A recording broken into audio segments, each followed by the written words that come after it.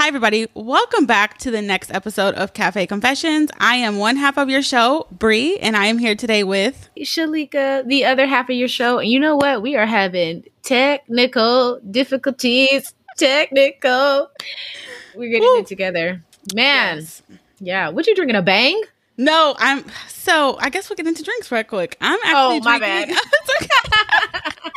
drinking a sparkling water, Trader Joe's.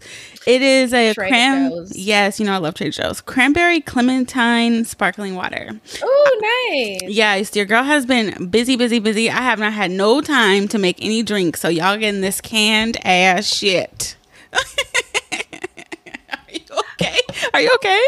No. I think she hurt herself.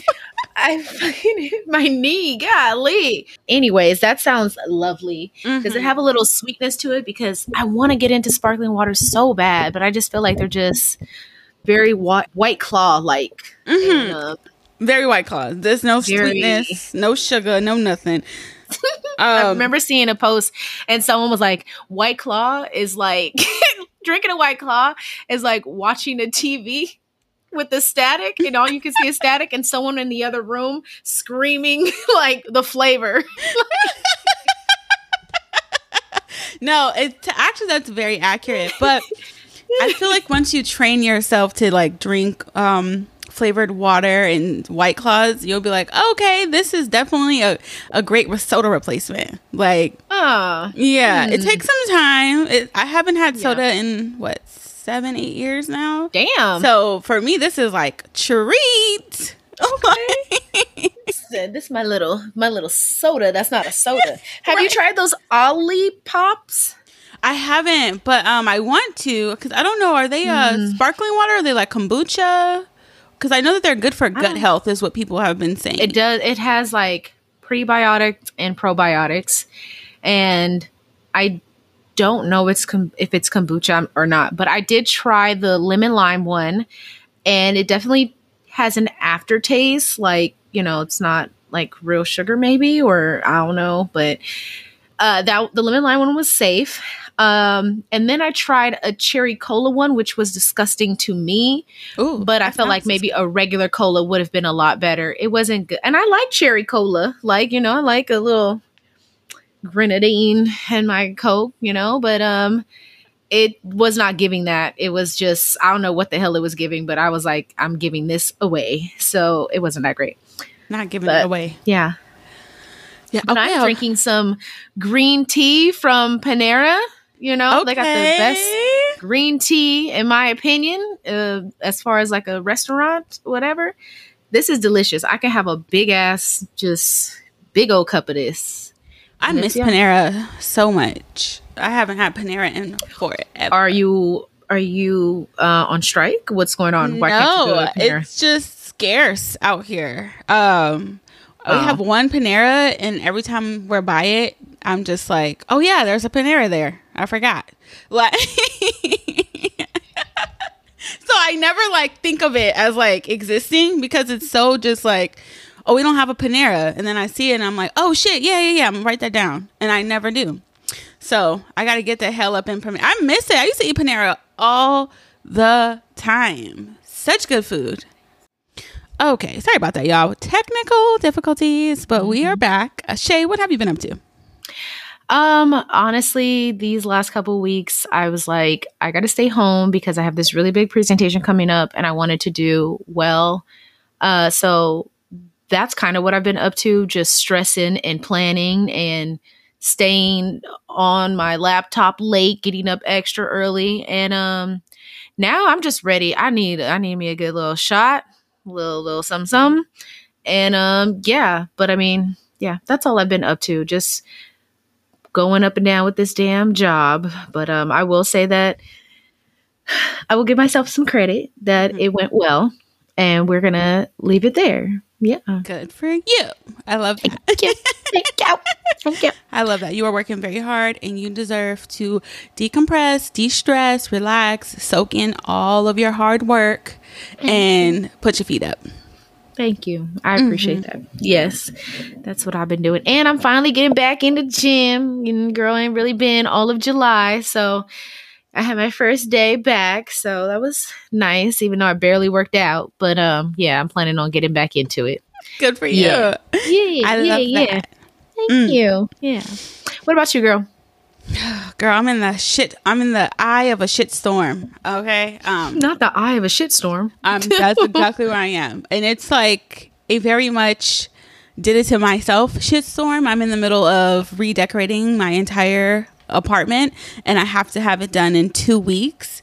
So it is just nonstop obsessive compulsive studying interior designs and looking on OfferUp and going to IKEA 50 fucking times a week and buying and returning and sampling and moving things around and painting. And it's just getting the mood lighting together because I'm trying to work out of this apartment as well as hold ceremony space here. And since we decided to stay here another year, I was like, all right, no more fucking around. We got to get this place together. I'm so serious. I am a very much like, I get inspired for like a month and then I am just a consumer of other people's creativity for like 6 to 7 months. Like I am not a creator all day, every day. So when I create, it's like, we're going to do it until it's complete. And that's all I'm doing. And you only give yourself 2 weeks to get this shit done. I have to because our next ceremony is in 2 weeks. So August 5th, we're hosting. And it's, what was that? I said nice. Yeah. So it's a big one. It's huge. It's some very important VIP people coming through. And I'm just like, okay, this is a networking event now. This is not just like, oh, come over, let me hold space for you. This is like, I want to show up at my very freaking best because this is a gateway opportunity. You know when they say, be ready, stay ready so you don't have to get ready? Exactly. Yes. Boom. So I know I got to do my little oracle reading business up out of here. So I already got to get ready for that. So I might as well get ready now.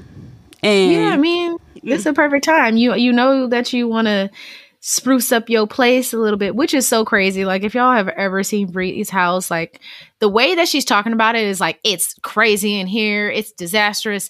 I like, if you went into her house, you'd be like, what do you have to change? It's amazing. Like it feels great. I was telling her, I was like, I go in there and it just this sense of like cleanliness, and I feel like there's just extra oxygen from all of like the plants, the living and thriving plants up in there. And then here you are like, 2 weeks, we got to get this shit together. Like what? These people coming in there wouldn't even know. You're putting a lot of stress on you. Fidel, I am so sorry. Now I see what you mean. 2 weeks? Lord. She said home improvement is happening now. You want to know a DIY queen? It's this girl right here. She's insane. I am a DIY. I'm a DIY thrift and OfferUp queen.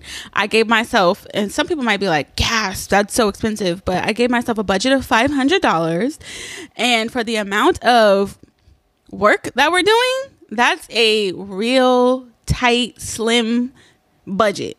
Girl, $500 is not expensive. Exactly what you're saying. Like for what you're doing, I feel like that is a budget. Like you are making some shit work because like one item could be anywhere like close to like $300, and you said $500 to like revamp the place. Revamp it. Yeah. So watch when you come over here. Remember this episode and be like, could you tell that this was all 500 because it's going to be completely transformed. I'm up in. Wait, let me say this. It is not about how you spend it or how much you have. It's about how you spend it, right? Exactly. It is about, for example, I was up in IKEA and you know when they wrap up your glasses in like paper so they don't crack?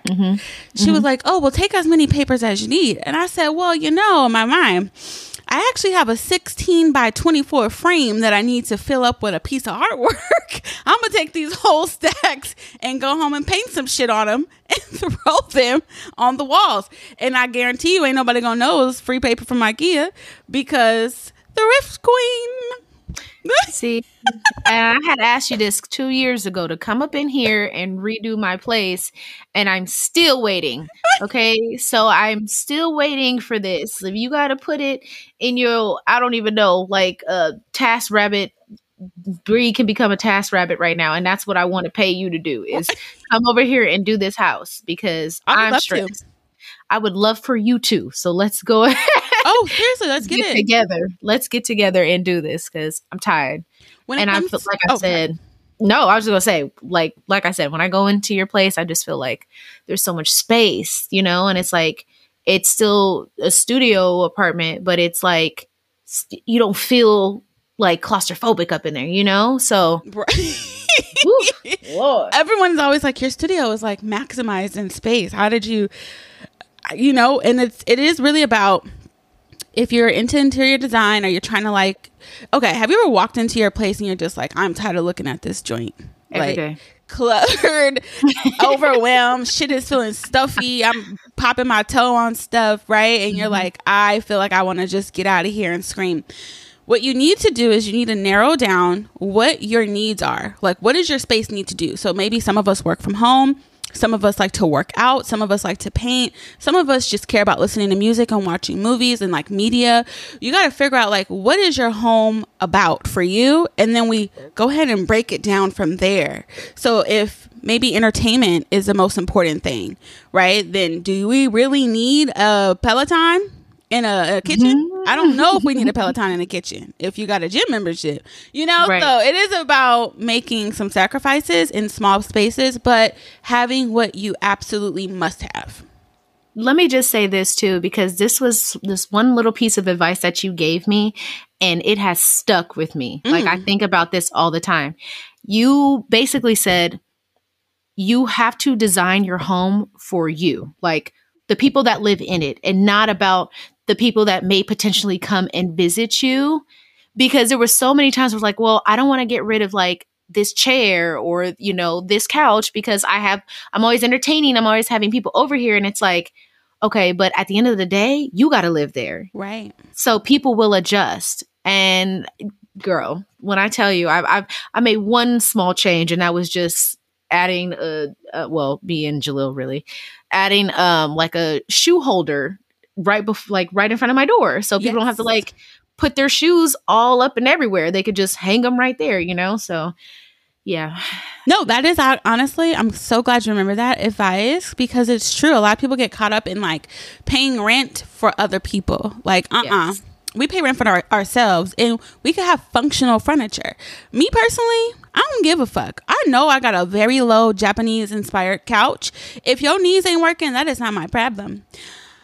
That's where we sit. So you either gonna have to scrouch down like we do, crisscross applesauce, or I'm gonna pull out one of these little 4 pillows and you go crouch up on that. But I don't have seating up in here, so you either stand or what? What are you gonna do? Yeah. What you gonna do? Walk around a little bit, kneel, get your little pillow and sit on it. Something. Yes. Make it work. So I'll keep you guys posted on that. But thank you for listening to my redecor drama. So you're so welcome. Today's segment, I don't know if this is new or if we've done this before, but it's called Hot Takes. And we are just giving our unsolicited opinions on shit that people love. You know, y'all may hate us for these opinions, but that's the point. It's a hot take. What is your hot take for this week? So I'm not going to lie to you. I read this and I was like, oh, T over T. I read hot takes and I still thought T over T. So I actually have to think about that. What are some things that people love that I'm just like, I'm not come back to me. Let me think about this. Want me to go first? Come back to me. Yeah. Okay, my hot take, this is for the Kia drivers. I know it is an abundance of Kia drivers. Okay, they are probably one of the top cars in the US of A. Them shits is trash. They are trash. Okay, is it because people are stealing them? That too. That is just in addition onto the trash. That's like the last cup that's flowing over out of the trash can, because the cup is full with trash already. I sold my car about a month ago. I had a little Chevy Cruze 2016, and Miss Ma'am got me through moving. I have moved some shit in that car, things that people would be like, there's no way. There is. I have made a way to move shelving, beds. And this is a little compact 4-door vehicle. Nothing crazy, little commuter. I am now stuck driving my fiance's Kia Forte on the days that I need a car. I can't put a motherfucking thing. It is a waste. I might as well have a smart vehicle. There is no reason for a four-door car not to be able to hold anything. Barely holds groceries. Why am I hauling all this ass and I cannot haul around my necessities? Why am I driving a four-door vehicle with two-door features? I'm so serious. I need to know. I think the only one that has some luggage in the back is the Kia, the little cube ones, whatever they're called. But I can't remember, but them cars are so fucking ugly. Oh my gosh. I don't even know what it's called, but I can picture it. It literally, you're just driving around in this damn square. Yeah. So I have to freaking drive a wide back Volkswagen big body van wannabe ass car in order to lug a couple groceries. That don't make no sense. I have a bone to pick with Kia. Like, come on, have some features. Let the seats drop. I'm scratching his tin off the windows by putting a couple plants in the back seat and shit. What's happening, Kia? Anyway, that's my hot take of the week. All the Kia drivers are just gonna leave and be like, well, fuck her too then. Shit. I will not be getting a fucking Kia. Oh my gosh. Okay. Anyway, I am done bitching and moaning about it. Thank you. Actually found this article about a whole bunch of unpopular opinions, and I agree with some of them. Oh, you wouldn't like this one. This one says Quentin Tarantino is a hideous person. I agree with that, though. I love Quentin Tarantino, but that motherfucker is crazy. I wouldn't trust him with my eyes closed in the middle of the night. I'm going to be real with you, but will I pay every movie that comes? I sure be the first person in the seat. But hell yeah, he's giving creeps for sure. Oh yeah, absolutely.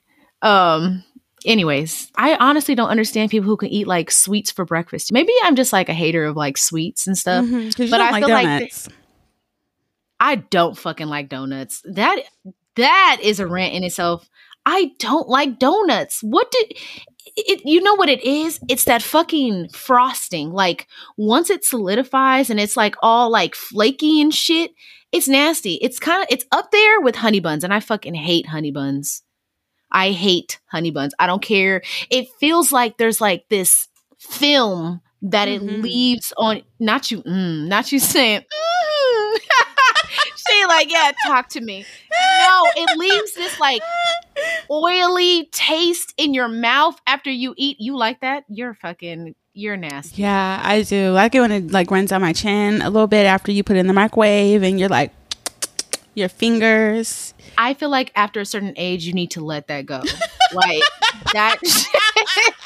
Like at a certain age, you have to be like, my taste buds have adjusted. This shit is actually quite gross. Like sometimes I look at Jalil and he's a big sweetie. Like he loves sweets.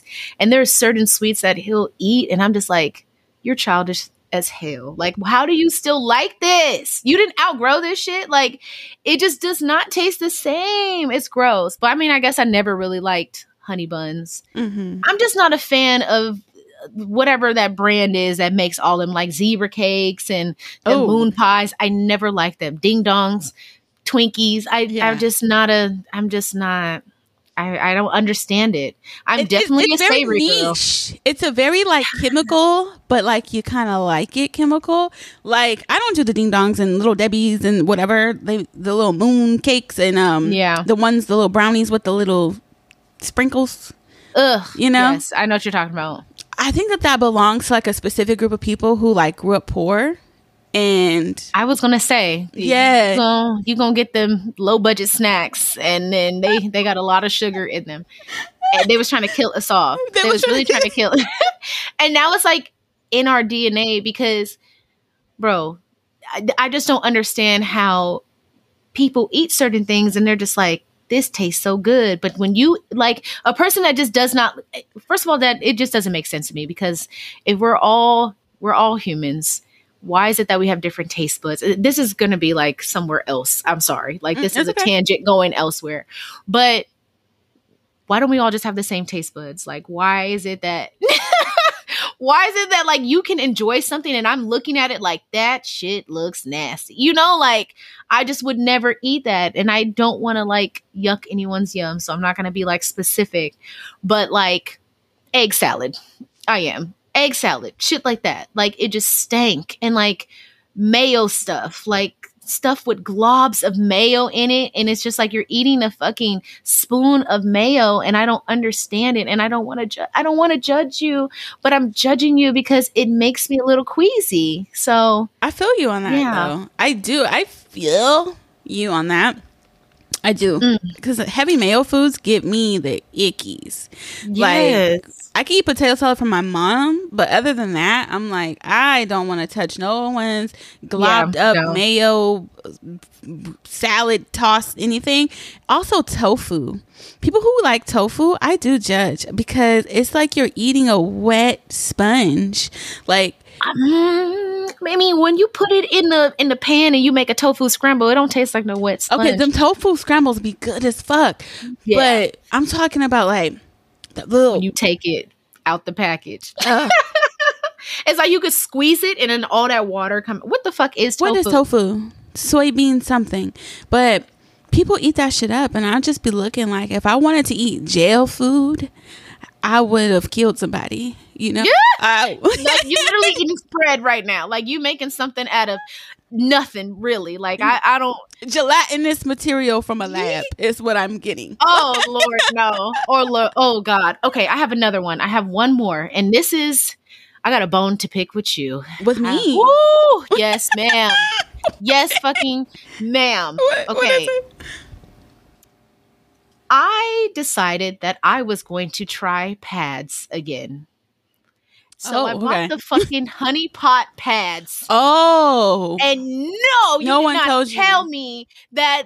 I was like, I put that on and I said, "Ooh, what's going on? Like, what is wrong? What is wrong? What's going on?" Like, I was freaking out.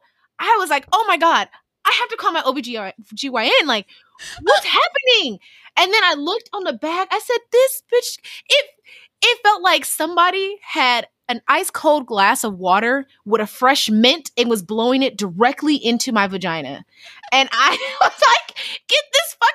I have a whole pack of these that I will gladly drop off to you because I'm never wearing that shit again. Never. So what I liked. It was so uncomfortable. No, it felt like my coochie had an icebreaker. Somebody literally, I was literally in there like fanning, like, oh, please calm down in there. Like, oh my God. You have to get the ones that don't have the medicine on it. You didn't say that. You didn't tell me that. I'm over here buying this shit like, oh, okay, well, Brie recommends this. Let me give it a try. You did not say, who the fuck, why did she create that? Like, who said I wanted that? What does that do? Really bad cramps. Okay, you're going to have really bad cramps and a hot vagina? What the fuck? I'm sorry. Poor honey pot. She needs to make this like wider, like medicated pads. Because the first time I had them, same thing. I said, why do I feel like it's back 2012 and I feel like I'm using them ice cold condoms? Yes. That's why they went out of business. Okay. That was not a top seller for them. That shit is not comfortable. I'm sorry. Why did we buy those? Fire and Desire? What were they called? Fire and Ice. Why? You want me to go through like waves of like discomfort during sex? Like, what the fuck? That is not the end goal here. Like, I can't even get into a groove because I'm like, ooh, hot. Oh, ooh, okay. Yeah. Let's just stop. Let's reconvene. I'm not fucking with this. Like, why did they fucking do that? No one talks about the trauma that we went through in that year of, because I don't know why everyone was buying them. They're terrible. The advertisements. Yes. That's what it was. And but you know what? I will give it up to us because we were practicing safe sex. And we're like, we're gonna make this spicy. And we didn't literally think it was going to be spicy. Right. Like, imagine someone just ate a bag of hot Cheetos, licked their fingers, and then played with you. Like, just stuck it up in there. That's what the fuck that felt like. That's what that felt like. That was a fucking time. And you know what, though? I'm glad you're right. We were practicing safe sex. Congratulations to us for being responsible. Yes. Okay. Yes. Well, y'all, that was our hot takes. I know that we probably be sending people through the ringer with our opinions, but today's topic, we are talking about why Black women need to be humbled. Now, wait, before you get offended, before it's not what you think. We don't think this, but we're going to talk about why Black men think Black women need to be humbled. So with that being said, we're going to go ahead and start the show.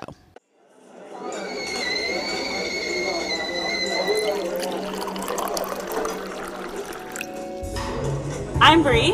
And I'm Shalika. And we are two long-term friends who get together once a week to chat over coffee or tea. Join us as we talk about all things Black, white, and in between with Cafe Confessions. Okay, everybody, we are back. And before we get into today's topic, which is why Black women need to be humbled, you know we got to do our tea over tea segment. Shay, what is your tea for this week? Okay, my tea for this week actually happened a couple of weeks ago.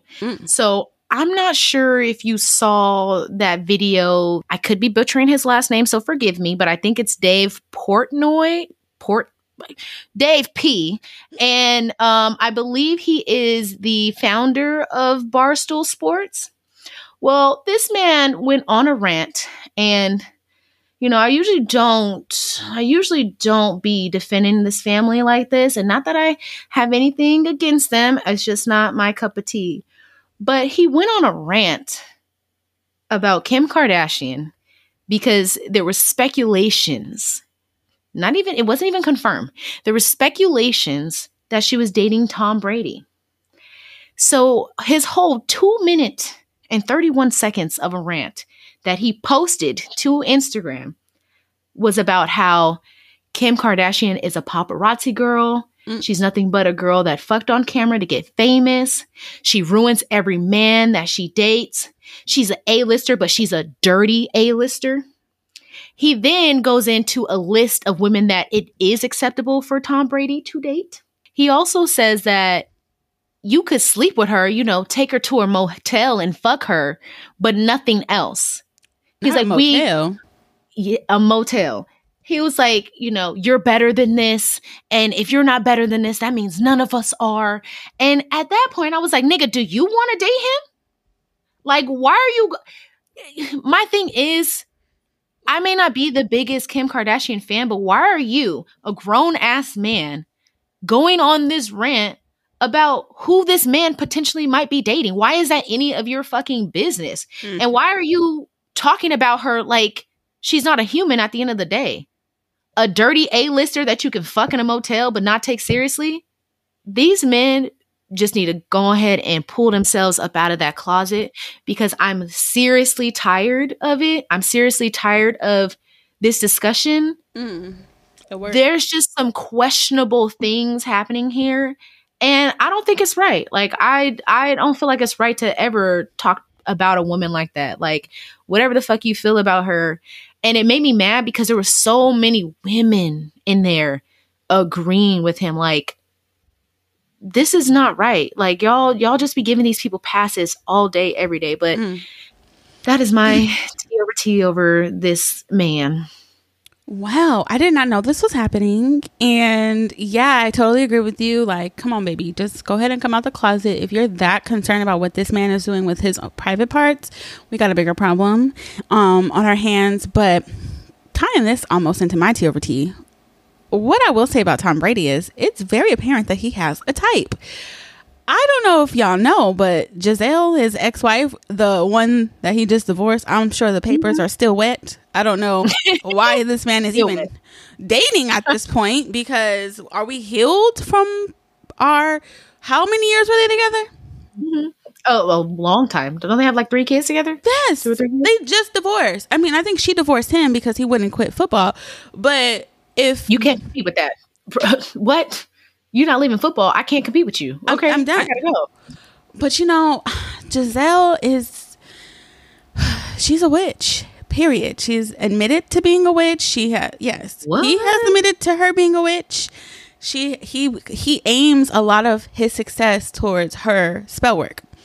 Now, yes, this is a whole thing. So she the reason why he got all these rings. Then she over there working her little magic thing. Okay. So I'm seeing this in a different formula right now.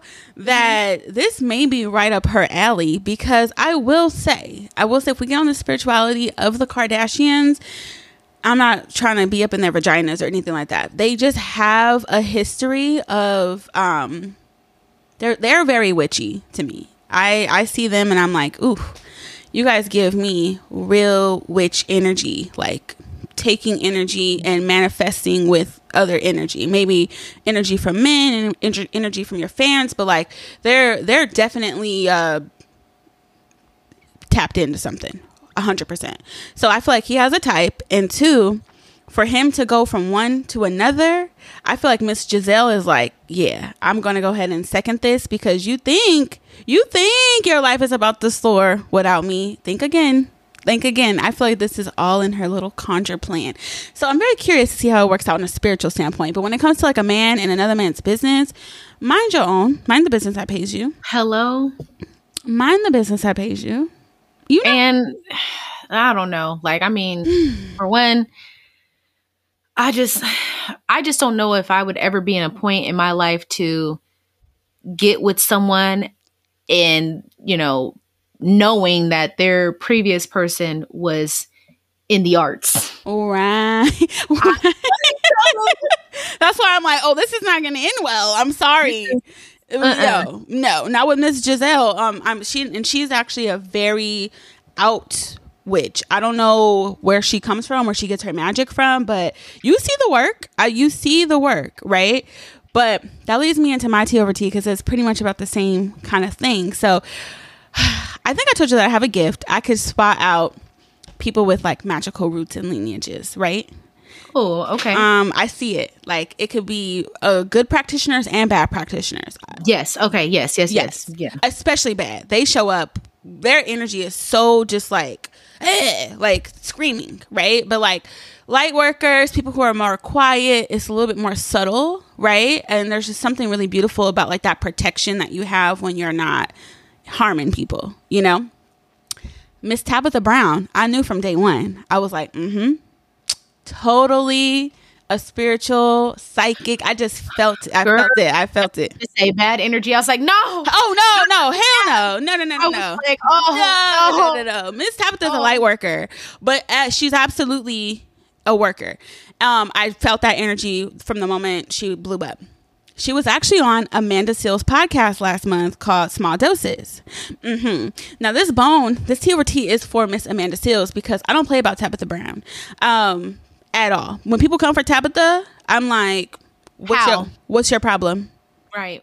That's a red flag for me, because that's what's America's auntie. Okay. Yeah.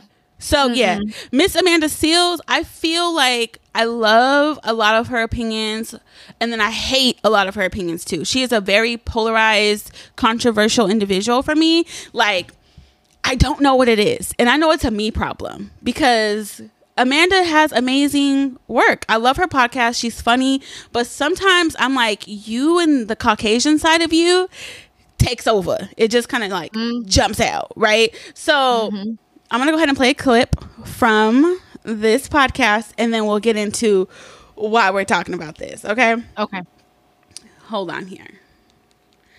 And let me give some context. Pretty much, Amanda Seales, to me, offends Tabitha Brown. Tabitha Brown states that she is a seer, meaning her mother, her lineage, they come from a long line of spiritual individuals. I really believe in the church through Christianity.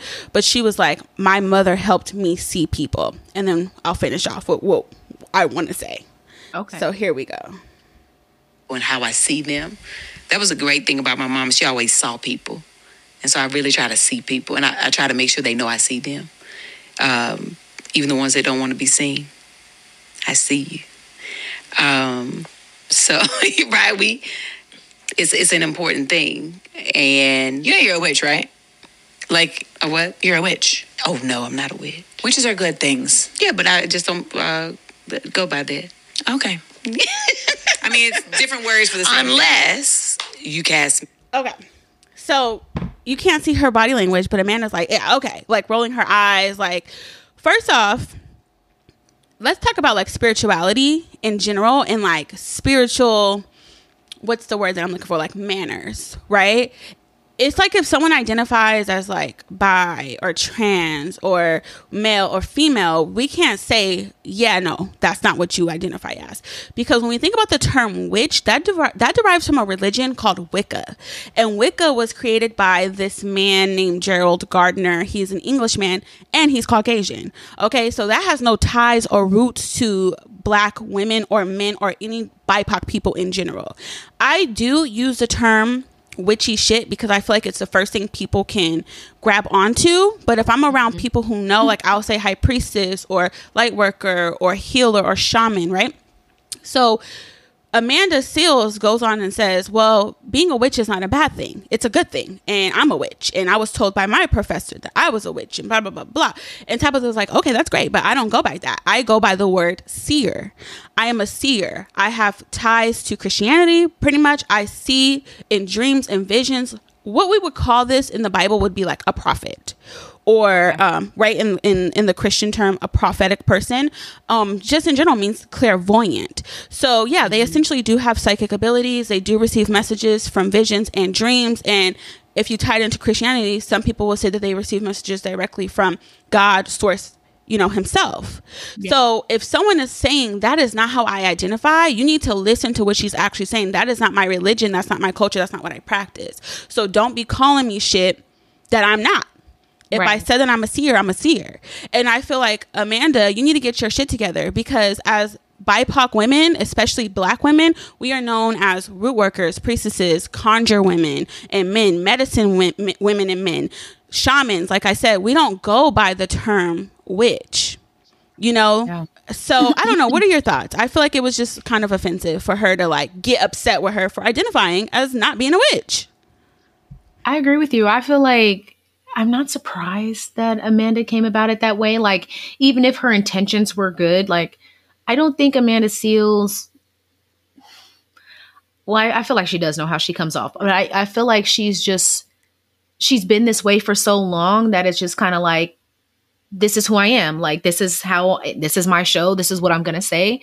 And she doesn't really like adjust for the people that come on. Mm-hmm. Someone that is very strong in their faith or Christianity is not going to want to hear someone calling them a witch. Like, agreed. Immediately, they're going to associate that with like demonic stuff. So like, you use the terms, even if it's like, yes, it's, there's different terms depending on like, who you're around or whatever, but it all boils down to the same thing.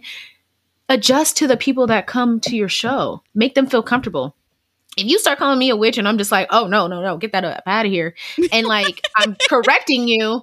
And then you're like, oh, no. Like you probably just don't understand what I mean. Then make sure you understand how you're coming off. Right. Like fix what you got to say before you basically say it. So that's unfortunate. And I know that like, one thing I do like about Miss Tabitha Brown, like she has no problem with like shutting stuff down and she does it so classy. Just, she's literally a sweetheart. So like, I could imagine her being like, I hear you, but I don't hear you because I already told you what it was.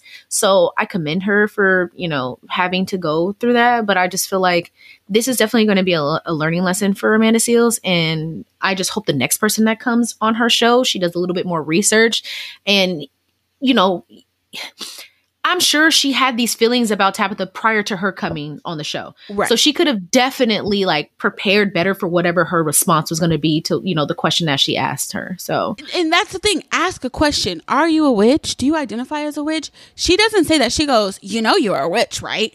Like, right. No, I would be low key like, if I was on a national scale and somebody, and I know I say witchy stuff or I identify as like being out of the broom closet, but I think, like I said, I use it in a way where I think it's people easily identify with that, and I need to fix my words because I am not a witch. I do not identify as a witch. I know that. I just think I feel strange when I'm like, oh, I'm an intuitive or I'm a priestess of some sort. That's the whole thing.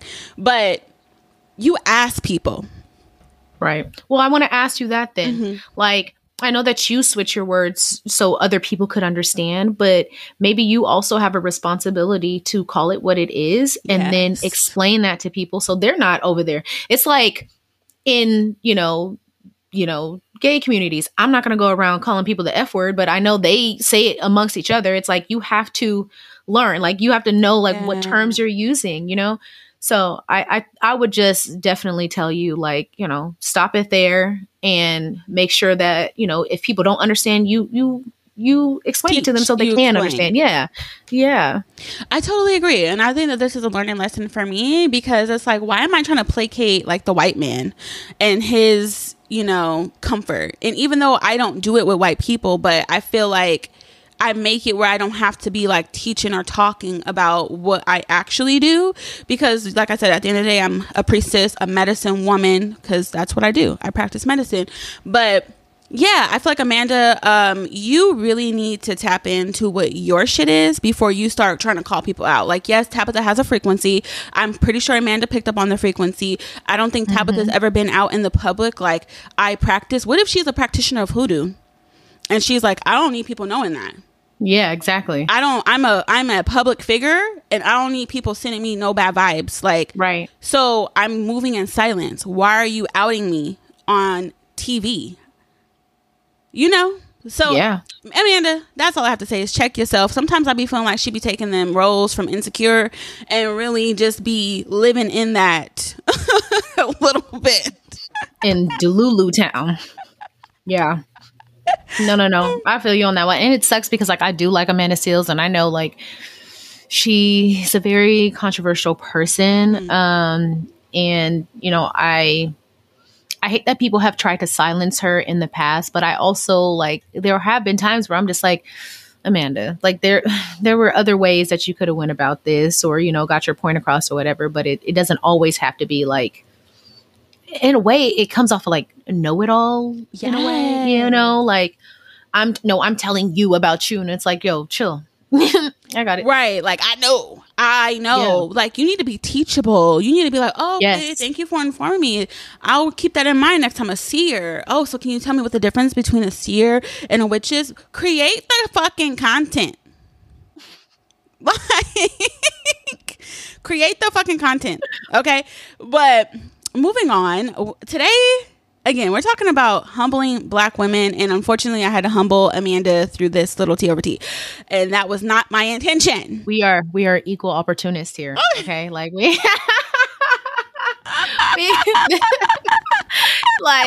coming. It's everybody, okay? Because we definitely don't want to be labeled as like they hate men. They all what the fuck ever. We're just calling it out for what it is. Period. I love that equal opportunist podcast. But on to this topic that you came up with, and I got some shit that I have so much to say about. I know you got some shit you want to talk about. Got some shit to say, right? Because this was your topic. Do you mind leading with the first question? I don't mind leading. How does Black male patriarchy impact the mental health and well-being of Black women and other marginalized groups within the community? You know what? Same vibes. So let me go through my long list of notes because I definitely have some stuff. Okay. I'm going to get into my first topic to answer this question. And it was pretty much the Black male patriarchy. What makes it different than like the white male patriarchy is the fact that there is intersectionality, right, for the Black man and woman. So when I say intersectionality, I mean like you have stereotypes for white women that do not apply to Black women and vice versa. So when you're a Black woman, not only are you, discriminated against for being a woman, but also for being Black. So this comes with like double the problems, double the issues. Same thing for the Black man. And I do really feel like a lot of the Black male patriarchal system is wrapped up in their anger towards white men, but they really don't have a fight with the white man, technically by societal norms. So they take it out on the Black woman because that's what they feel like they have control over. They can't control white women. They cannot control white men. So they have to go, quote unquote, lower on the totem pole, which is the Black woman. And there was a question that you had in there. I'm so sorry. Can you repeat that second question? Sure can. Let's see. The impact on the mental health and well-being. Okay, so the impact on the mental health and well-being is just that. It's like double the pressure. I'm already a Black woman dealing with Black men, then white women on top of that, and being kind of looked down by all three categories, right? So it's like the weight of the world is really on our shoulders, and how we thrive through that is either we crack under pressure. When I say crack under pressure, it's becoming hyper independent, right? Being like, fuck it, I don't need nobody, I got this. The strong, quote unquote, resilient Black woman, which really that takes us out of our own femininity and our autonomy of our goddess energy by trying to always have shit figured out and control shit. Or two, we embody the patriarchy, right? And you know, we are birthed as pick-me's in that area. Yeah. Right? We succumb to the misogyny and the internalized patriarchy. So that's my question on my answer on that. What is your thoughts? So I have a few thoughts. It's really funny that we actually picked this topic. I just started watching Insecure again. I'm like on episode 2 where Molly was having this discussion with oh God, why am I forgetting her name? Basically Amanda Seales and her husband. And Amanda Seales had said, you know, we have a system that works because I let him be a man and he lets me be a woman. And to me, it's kind of like, I shouldn't have to let you be anything. And not everyone has that same experience when they're dealing with Black men. So like when you were talking about like, you know, fuck it, I got it, I'll do this on my own. Why have we had to do that for so long? Because certain men, I'm not saying all men, but these specific men have not stepped up into a role and made it easier for us. I can't sit here and, you know, wait for you to make a decision. And I know shit is on the line. Like we got to get this moving and you dragging your fucking feet. Or if you're not teachable, if I feel like, you know, you don't want to take my advice on anything that has to do with our future plans because you feel that that's not my role as a woman, that's detrimental to our future children, to me. That shows me that you think so low of me that I couldn't even contribute to like the house's success. I feel like this is a heavy topic, and I was scratching my brain because I'm just like, I have so much that I want to say, but I want to make sure that I'm representing for what we go through and what our experience is. And it's so heavy. I was like, this might be 2 parts because how can we just go over all the things that encompass this topic, you know? So with that said, my question, just to keep it in alignment with what we just discussed, what role does internalized misogyny play within the community amongst Black women specifically for you? What do you see? Internalized misogyny. Explain that to me. So basically, like I said, pick me behavior, right? We are starting to now, when we come into a space of accepting the patriarchy and playing into the roles of it. I think we do that because we're lonely, because we've been taught that we have to do that. I feel like there's a lot of like silencing women's voices because of it. And it's like, you know, we're basically taught to settle. And I can't speak for other races because I'm not that. I'm a Black woman. And I know that I feel like I have been there. I have been the person to be like, okay, well, this is the type of person he wants. Let me become that. Okay, he wants to be the leader. Let me step back. Even when I was like eyeing stuff and I'm like, this ain't right. Let me just make an input here. But for the sake of being married to someone, I was willing to basically sacrifice myself. And I feel like a lot of women do that. Like I feel like it is this game of like, who's going to get wifed up? And it's like, it's not for women anyways. Whereas like the game for men is like how successful they can be. Mm-hmm. So I can speak on this because I feel like I have been there and I have seen and I knew exactly what I was doing and it didn't feel right. It didn't feel like I was appreciated. I didn't feel any appreciated more because I was taking a step back. Mm-hmm. Mm-hmm. And I feel like a lot of times these men just want like someone to stroke their ego. And it's like, dude, like you have so much to learn and you're not even willing to do this because society has told you you're a man, you know, right, wrong, or indifferent. You're always going to remain on top. I agree. And I feel like it's really two sides of the same coin, right? Like it's a lose-lose. Like you could play into it. You could play into the role of like being this traditional conservative woman for a man's approval, or you could play into the role, and I'm going to call it the role of being this sexually liberated individual who is open to living her liberated life, right? But in the same token, for me, it's like I said, it's the same thing, because the issue is really not about the internalized misogyny as a conservative or sexually liberated woman. It's really about centering men in your life. So if men are centered in your life, you're automatically playing into the patriarchal system. And the only way to break free from it is not about either being sexually liberated or being conservative. It's really about decentering a man's value. And being like, okay, everything that I do is not for the male gaze or the male attention. And oh my God, thank you. I love that. I love that. This is, and I don't want to cut you off, but I feel like I know we're gonna get into it, but like before I forget, this is a lot of the reason, like this discussion right here, like what you just said, is really why I go so hard for like women rappers to rap about whatever the fuck they want to rap about, because whether you're the pick me, the good girl, you follow all the rules, the fucking hoe, or whatever it is, it's like you can't win. Like it doesn't matter. Like either they're gonna pick you or they don't pick you. But like what?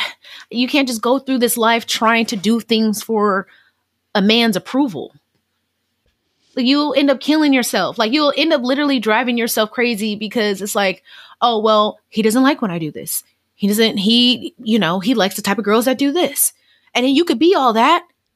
And the nigga still won't give you the time of day. Like so. Okay. which is what I'm going to get into with same topic, but a question within this topic is, did you hear about the whole like India RE situation? You got to tell me about it. I did not look into it because I knew we were going to talk about it. Okay, so India RE, I think Megan Thee Stallion and Janelle Monáe were performing at some event, some festival. And Megan Thee Stallion is obviously doing her little stallion dance and living her life the way that she's always been doing on stage. And I guess Janelle Monáe decided that she wanted to flash a little something. She had on pasties, but, show the crowd a little extra. India RE pretty much came for both of them, just saying, this is a downfall of the Black woman. And we hear India RE and we automatically think before this comment, oh, natural bohemian, Hotep hoochie kind of woman. But somebody read her to filth on TikTok. And they were pretty much like, they were like, Megan Thee Stallion makes music for the girls, period. Like, when you go to Megan Thee Stallion shows, it's the girls and the gays. Janelle Monáe identifies as queer. I believe it's pansexual, but girls and the gays, right? She was like, out of these three women, India RE is the only one that centers men in her music. And then she goes to talk about, like, brown skin is about being with a Black man. It's all about a man. All about a man. Has nothing to do with the woman. And then she talks about the song Video. That I'm not the average girl in your video. That's her talking shit about women who portray their sexuality in the videos, or being sexually liberated. She's centering a man and then therefore stepping on a woman to get to the man in the song. And low key saying that, oh, I know I'm not a 10, but like I'm still me. Like, girl, I'm not saying that shit. No, dead ass. Like, she plays into that. For me, I'm a darker skinned woman, and I know that I'm not perceived by society as like the beauty standard. However, like, love me, see my wisdom, see the benefits. Worth. Yes. I don't need you to see my worth anymore. Like if you have to know your own worth. Mm-hmm. Like I'm not doing this for a man to see like I'm the fucking prize. Mm-hmm. Why? They don't see it when you are the prize. They don't see it when you don't give a fuck about the prize. So like, what do you? I don't know, Ran. Okay. Yeah. So I'm gonna read the lyrics real quick. She says, "I'm not the average girl from your video. I ain't built like a supermodel, but I learned to love myself unconditionally because I am a queen. I am not your average girl from the video. My worth is not determined by the price of my clothes. No matter what I'm wearing, I will always be India Ari." And it's like, you see the song, you hear it, and you're like, okay, she's talking about self-love. But realistically, there's a lot of comparison. I ain't built like a supermodel. Why are we focusing on what other women have and what you don't have? Putting something else down to basically talk highly of yourself. Okay. Right. Sometimes I shave my legs, sometimes I don't. Sometimes I comb my hair and sometimes I won't. Depend on how the wind blows. I might even paint my toes. Just really depends on whatever feels good in my soul. And she's like trying to force this idea. Me as a natural woman too, I get it, but like I'm somehow superior because I have depth. I am, you know what I mean? Like you're selling, even Erykah Badu, I love her to death, but she be having some hotep hoochie ass moments. For real, she really does. She was telling women that, you know, they pretty much shouldn't be tempting men by wearing certain revealing outfits, and maybe we need to lengthen our skirts and whatnot. And I'm like, well, that is internalized misogyny. You are playing into a man's idea of what a traditional woman is supposed to look like, even when it sounds like rebellion. I don't shave my legs. Sometimes I don't. I don't paint my nails. But it's like, I am not a supermodel. I am not the girls you go after, but I am the girl you should need, is what I'm getting through the song. Mm-hmm. Even when we talk about like, I am not my hair. You're so focused on your physical appearance. For who? Yeah. Yeah. I mean, like, I feel like, granted, we're not going to like discredit that society does place a certain type of woman over another, you know, especially when it comes to the hair and skin color and all that. But I feel like we as consumers feed into that, and that's why it is as strong as it is. And if you are rebelling against that, you should also understand why people have their own ideas or their own ways of rebelling as well. Like, this is how I go against that. This is how I go against the male gaze, by doing what I want to do. This is how I go against you women who are trying to put me back in my place and tell me that, you know, I'm not a virtuous woman because whatever the fuck I'm doing. Like, I don't know. I just feel like it's just too many opinions about what a person should be doing. And it's like, you got rules on the man's side, you got rules on the women's side. It's like, at this point, just do whatever the fuck you want to do. Do what makes you happy. Do what makes you happy. And that's when we'll get into decentering men and my next question. But what's going on with you? What's your next question? Okay. How can we engage in constructive conversations about Black male patriarchy without perpetuating division within the community? Oh, I know it's hard. I was going to say, I think this is really difficult because even when I go through my timeline and I'm seeing these podcasts of like Black men and women getting together and they're talking about paying 50-50 and all the things that go into the patriarchy, and they're arguing or they're not agreeing or seeing eye to eye. I don't know if I have an answer for that because it is so difficult. I feel like every time we try to state our pieces on both ends, it ends up not being understood. And I don't know the healing journey that needs to take place in order for us to pretty much abolish the white gender roles, because that's not for us. Period. We're not supposed to be working ourselves to the bone 5 days a week. So the shit that we're arguing about and fighting over is not our shit. That's how I see it, right? We are not back in our own communities living amongst our tribes anymore. And I'm not trying to sound like a hotep hoochie myself, but we were stolen from our land and brought here to do the white man's work. And this is not natural to anyone, not even them, not even the Caucasoids that are... I'm sorry.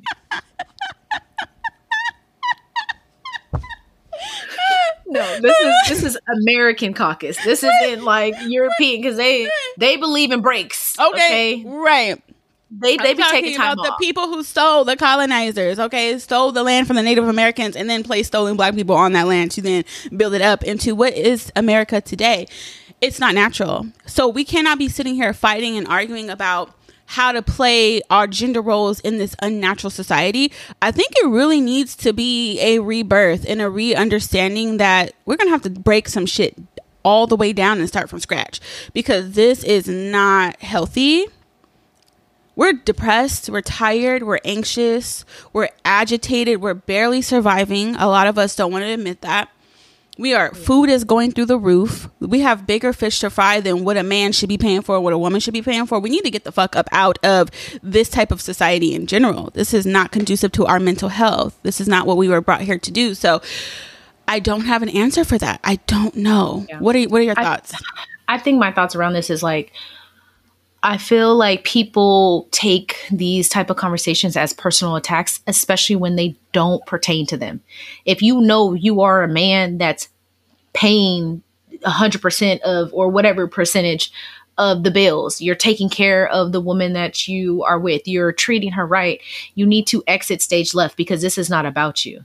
And I feel like the conversation has gotten so far, and it's something that, you know, we hear often. Like, this argument has not been settled, because there are still men out there treating the woman that they have claimed to love, or the woman that they refuse to start a family with but have impregnated or want to sleep around with, like dirt.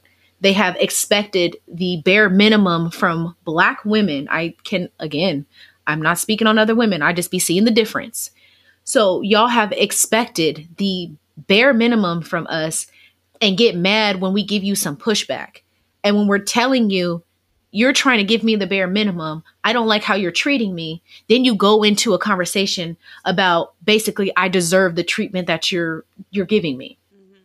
So we can't have a constructive conversation about it until I feel like that side is willing to listen. There has been some hurt. There has been some betrayal. There has been a lot on your end. And I need some sort of apology. I need some sort of change from you, but don't expect that you can come over here and, you know, give me just enough to satisfy me, but then go over to someone else, something else, and be like, oh, I'm going to show you the world. I'm going to give that to you. So. Yeah, I think that it shows up with our men when we see them with other groups of women who are not Black. And we had this conversation, I believe, in one of our episodes. Like, there's a level of like vulnerability and willingness to try and be different. And I don't know if that's their own situation with the patriarchy of the white man, and like always trying to put their best foot forward and be on their best behavior when they're not around other people who are Black. I don't know where that stems from, but correct. Like, you go sometimes and show other women better opportunities of who you are than giving us your best, right? Yeah. When we're here in the mud with you, when we deserve flowers and we deserve the utmost respect, even if we're not your preference, it's okay to be like, you know, I don't prefer, you know, to date within my race. I mean, I may not agree with it, but you do have the right to speak your piece, but it still needs to be a level of respect of how you move. This whole, I only date red bones, yellow bones, light skin, long hair, curly hair, that is internalized racism. And I'm not going to sit up here and listen to any goddamn man who's ever said anything like that and be like, yeah, you know, I can see your process, because no, you came from a Black woman, period. Yeah. So I feel it's really hard. And I feel like, I get so flustered talking about this because the weight of it is so heavy in our community. I don't know what to do. I'm at a loss for words, you know? Yeah. But I do want to ask the question. We started this topic based on what happened with Miss Keke Palmer. Yes. And that's where this whole thing stemmed from, right? Because we're going to get into the humbling of the Black woman.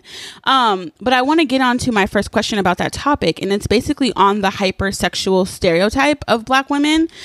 And I want to know, how does this stereotype manifest in the Black male patriarchal system, and what are its effects on the lives of Black women, hypersexuality specifically, the stereotype of it? Okay, so if I'm understanding correctly, I view it more so like there is a line between being liberated and being hypersexualized. I feel like women have realized that men are going to sexualize us, and instead of like, you know, I don't want to say joining them, but they kind of like took that over and was like, okay, well, if you can do it, I can do it better and I can make money off of it. Like, I'm not just going to allow you to basically use me up for free. And I do feel like there are some women who have become liberated because of the treatment that they may have experienced. So it's like, you know, they might be actually like true lovers. They might be like, you know, I'm a relationship type of girl, but I've had to become this person who, you know, I have had to have this new identity to guard myself, to feel like I have control of myself, control of my body and my mind, and, you know, the decisions that, you know, people try to make over me as a woman. I hope I'm answering your question. But let me know. Okay. Yeah, definitely. And I mean, okay, I wanted to mention something about this really quickly, because you mentioned how Suki is one of your favorite characters, and last week, I think, or 2 weeks ago, your Ooh, girl, yes. T over T was hot. I feel like when we talk about like how does it manifest in the Black male system, it manifests through these type of situations, right? Where we go back all the way to slavery, and we see our women being raped, beaten, brutalized. We see our men being broken, separated from the home, also being raped. They don't want to talk about that, but it absolutely happened, right? This hypersexual nature of the Black woman from the white man. I feel like the Black man has internalized that through systems of DNA transfer and transfer over and over again. To music. Today is that's our modern version of seeing slavery play out in the Black male community, right? If you ever think about it like that, like, yeah, that's how I see it. Like, that stems from those roots of us just being completely brutalized in front of other people, and it became normalized. And here we are today doing it again on national TV to ourselves. But what I will say is, how does this affect the Black woman? It becomes very dangerous, right? And Suki is a great example of how dangerous it could really go. And I mean, I'm not taking anything away from her or anyone involved, but because people see her as presenting herself as a very hypersexual woman, I think men see that as an easy way to brutalize, rape, and manipulate her. It's a pass. It's almost like, well, she does it for free anyway, so why not? Yeah. She likes this. She enjoys. Here's my fantasy that I can play out on a willing person, you know? And I think that, go ahead. What are your thoughts? Because as you're saying this, I'm thinking about like, well, if you take it from a male's point, possibly, I'm not a male, but if you take it from like hip hop and like male artists, if you look at the lyrics, they are a lot of times, not all the time, but a lot of times they're about what they rap about. They do be in here flipping these girls. They do be in here doing these drugs and whatever else. And they could literally treat women like buses, you know? So if you have a woman basically saying, oh, this is what I do to men, this is what I like, this is what, you know, this is how I get down, they're going to be like, okay, well, you know, you're rapping about it. That's what you're about. And, you know, in her defense, she would come out and be like, oh, you know, I've only had one partner that I've been with for however long, and that was my fiance. But it's like, your music isn't saying, oh, this is what my fiance do. It's more so saying like, this is what I do with whoever, like any man that be coming into my life, you know? I mean, to your point, like, yeah, she's not specifically saying this is what me and my fiance do. She's playing her character. She's making her music as this character, and that's just what it is. But at the same time, I feel like that doesn't give men the right to, oh no, you know, play this, like I said, very rapey role on her. No. And even if we get into a woman who, I'm not saying that Halle is conservative. I'm not saying that she's conservative by any stretch. Right. Okay, because homegirl might be throwing it back behind closed doors. Okay, but we look at her character, and when I say character, I mean her lineage in Hollywood and how she presents and what her brand is, right? She would be more of a conservative, quiet Disney princess type, right? And the way that DDG came at her for doing her job is doing your job. It's the same level of danger to me with Suki, who is a liberated sexual woman through her music. Halle is very conservative. She does everything by the book that we see in the public, and she is still faced with these issues with a black man demonizing her for playing her role as a character. Oh, y'all are holding hands at the premiere. You were kissing him. Like, you don't know if that type of influence will stop her from taking certain roles in the future. And how dare you say anything when you have your fucking ex, you going back and forth with your ex on fucking Twitter.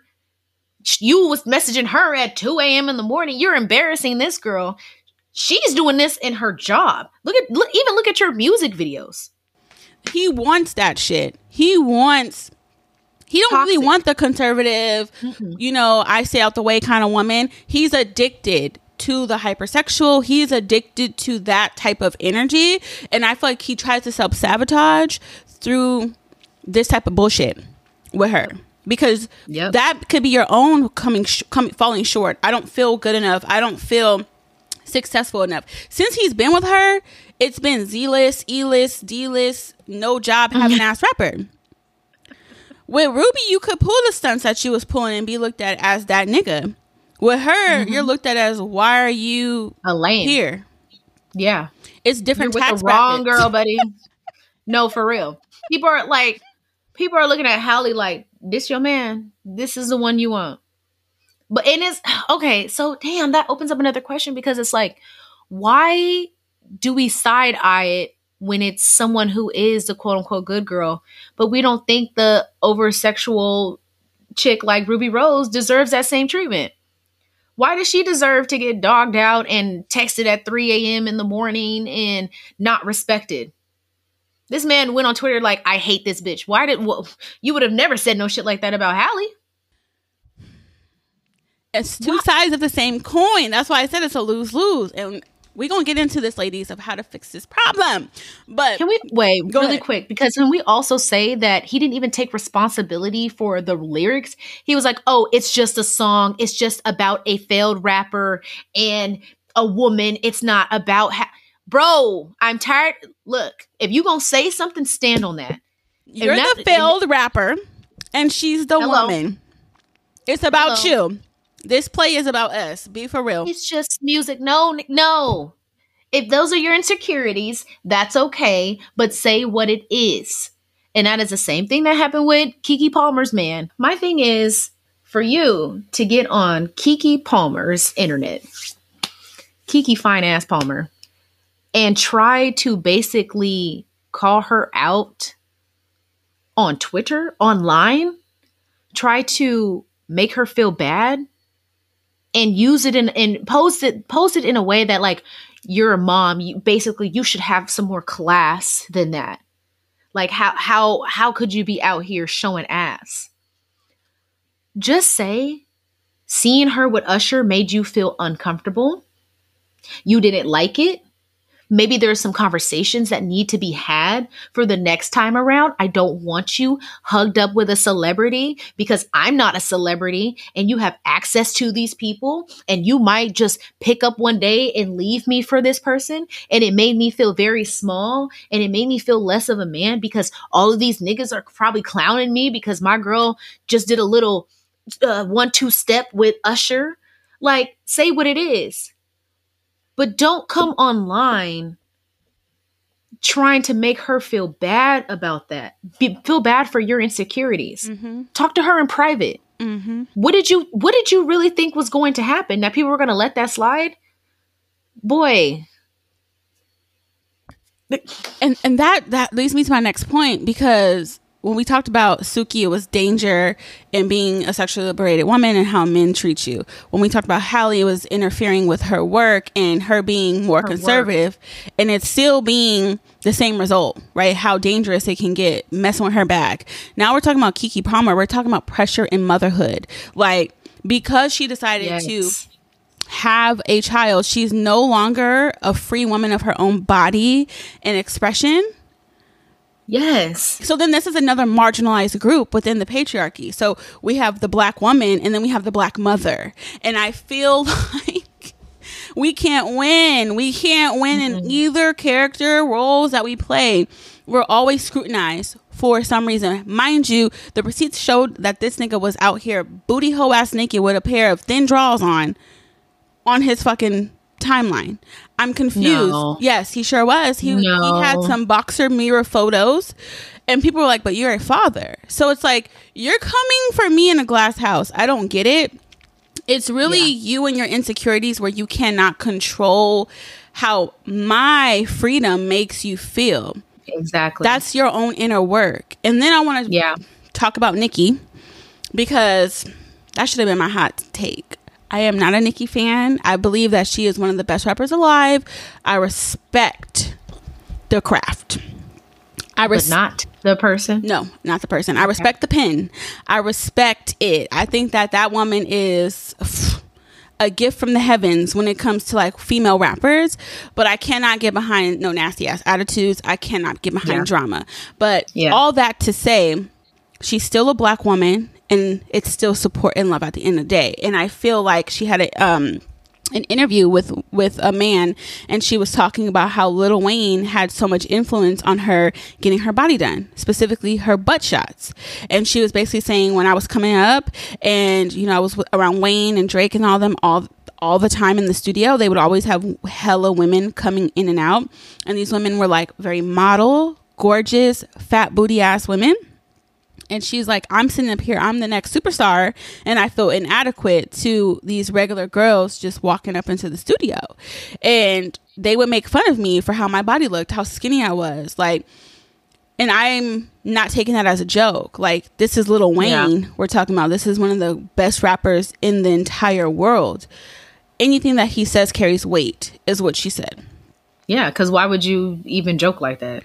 That's what she said. She was like, why would you even joke like that? So I just did it. She was like, I just got my butt done. I didn't do any research.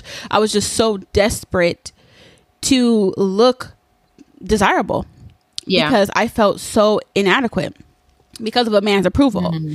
And when we talk about that, now we're talking about the man's and the patriarchy's effect on how black women show up by themselves. The surgeries and the modifications and the way that we dress and the way that we present ourselves to be accepted.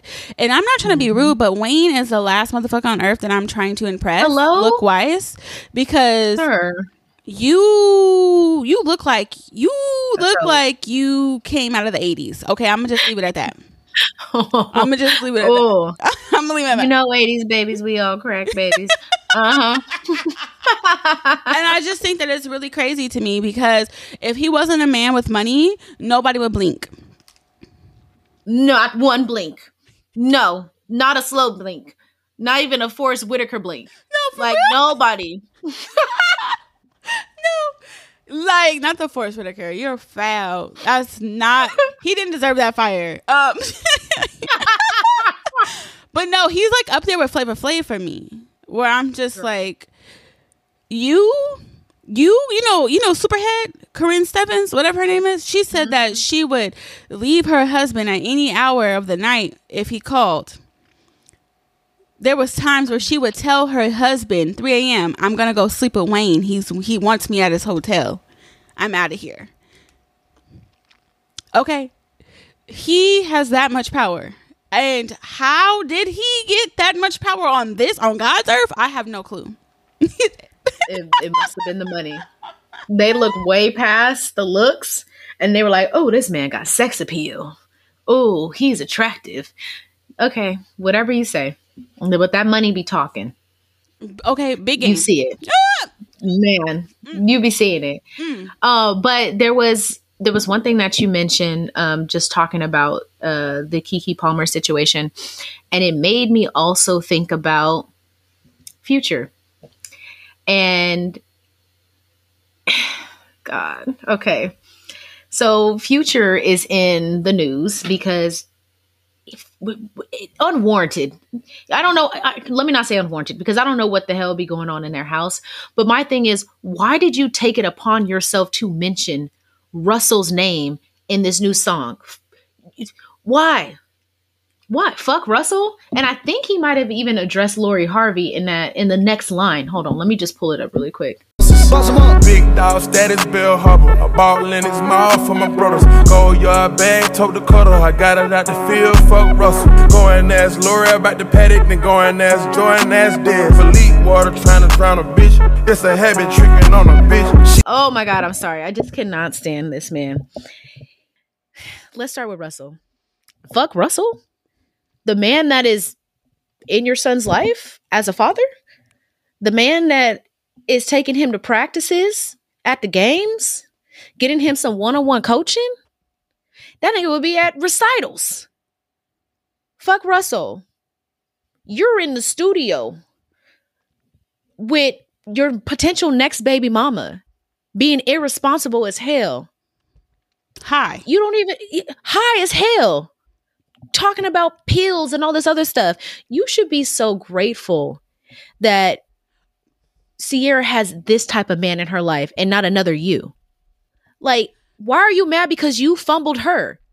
And not only did you fumble her, all the other women that you mentioned, Lori, Joy, Des, all these women who cut you off, you had to throw them in your song too? Let it go. Why are you living in the past? Okay. Before we even get into the context of this nigga, let's get into the birth of this nigga for a second. This man was born in 1983. This man is damn near 40 years old this year. He's about to be 40 years old. That's almost a fucking half a century. And you are still rapping like you're 1918? Lord. It's giving ick. I'm actually kind of, see, this is why you don't really look up your rappers' ages, because you start getting grossed the fuck out.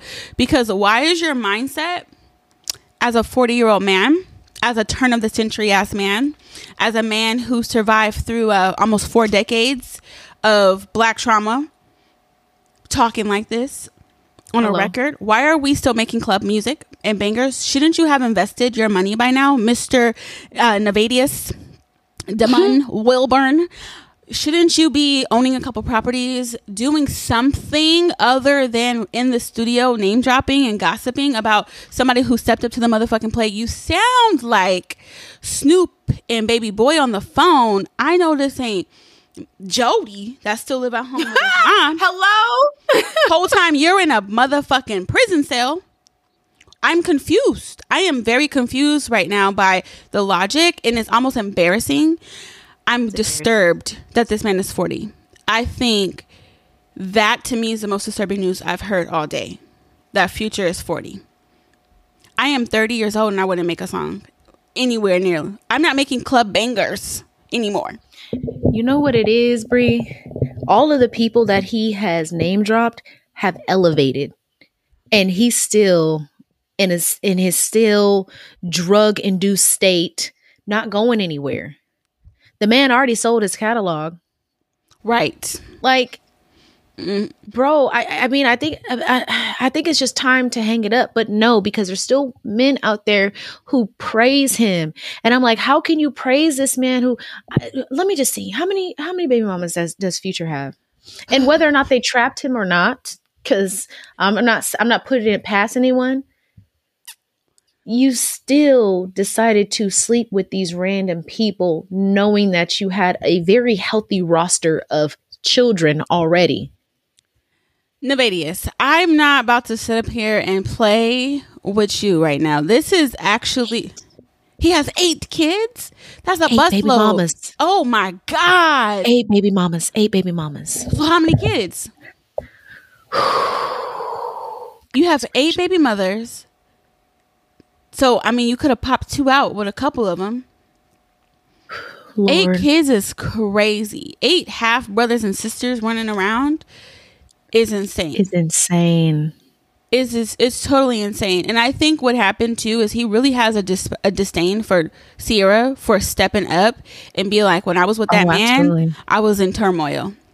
Like, I was unhealthy. I was doing things that I would have never done on screen because I was influenced by such a low vibrational dick pusher. Because you're just you're at this point you're just a penis attached to a body.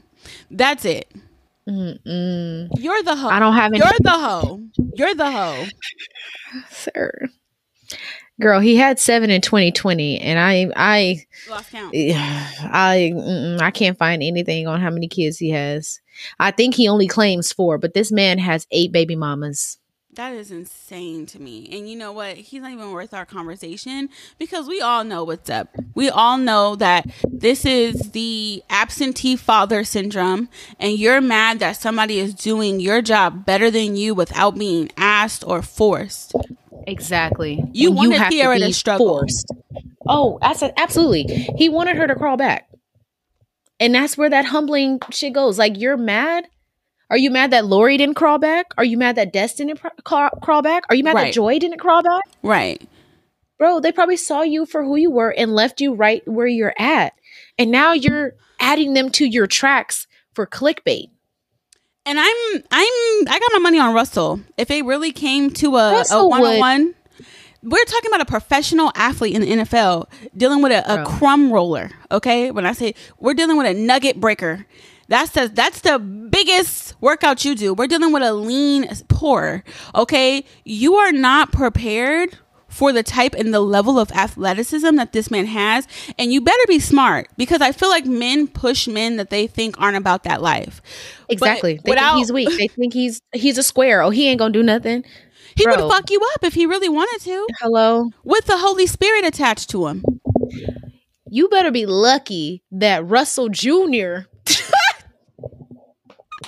You better be lucky that little Russell is in his life, because if not, that man would have dragged your ass. For sure. Dog walked you. Yep. And pray to God that is a man of the cloth, because for real, let it have been anybody else with the type of athleticism.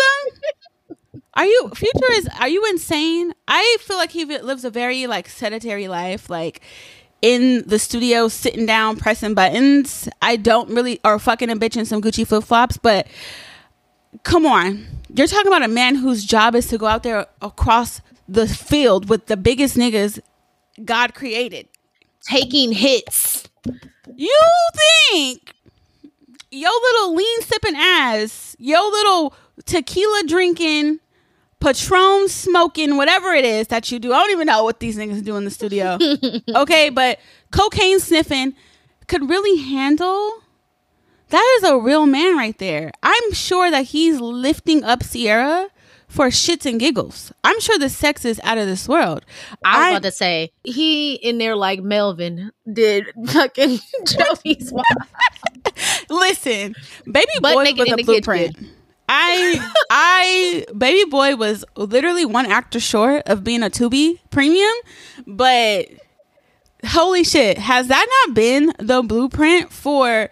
I have learned more from Baby Boy about the black man. That movie was an insight. They shouldn't have given us the playbook, because Jody in today's time, we're talking about a bum ass nigga with no job living at home with his mama, arguing and running around town because his mama's getting some dick, when you got a baby at the age of 18 and a woman who has her own place and her own job, and you're riding around in her car or on a bicycle. Eating candy without no proper nutrition while she's rolling around with the neighborhood kids. P waking up every day at 5 a.m. like he got a job.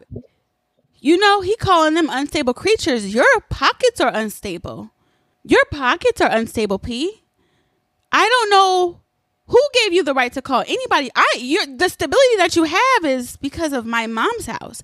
So these niggas have been, and then on top of that, pumping up your chest to fight some neighborhood punks that stole your Alizé. Not a $4 bottle of Alizé. Hello. That's up there with Mad Dog. Be for real. Let it go. If somebody stole a bottle of Alizé out of my hands, they needed that more than I did. Hello? Oh. You got it. You got it, okay? Let me go up in here and get it. I'm just going to go back inside.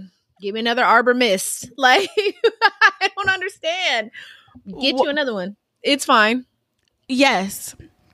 So when I think about that movie, I think now Future. I see him right up in that realm. I don't care if you got $1 million in your bank account. It's the baby boy mentality for me.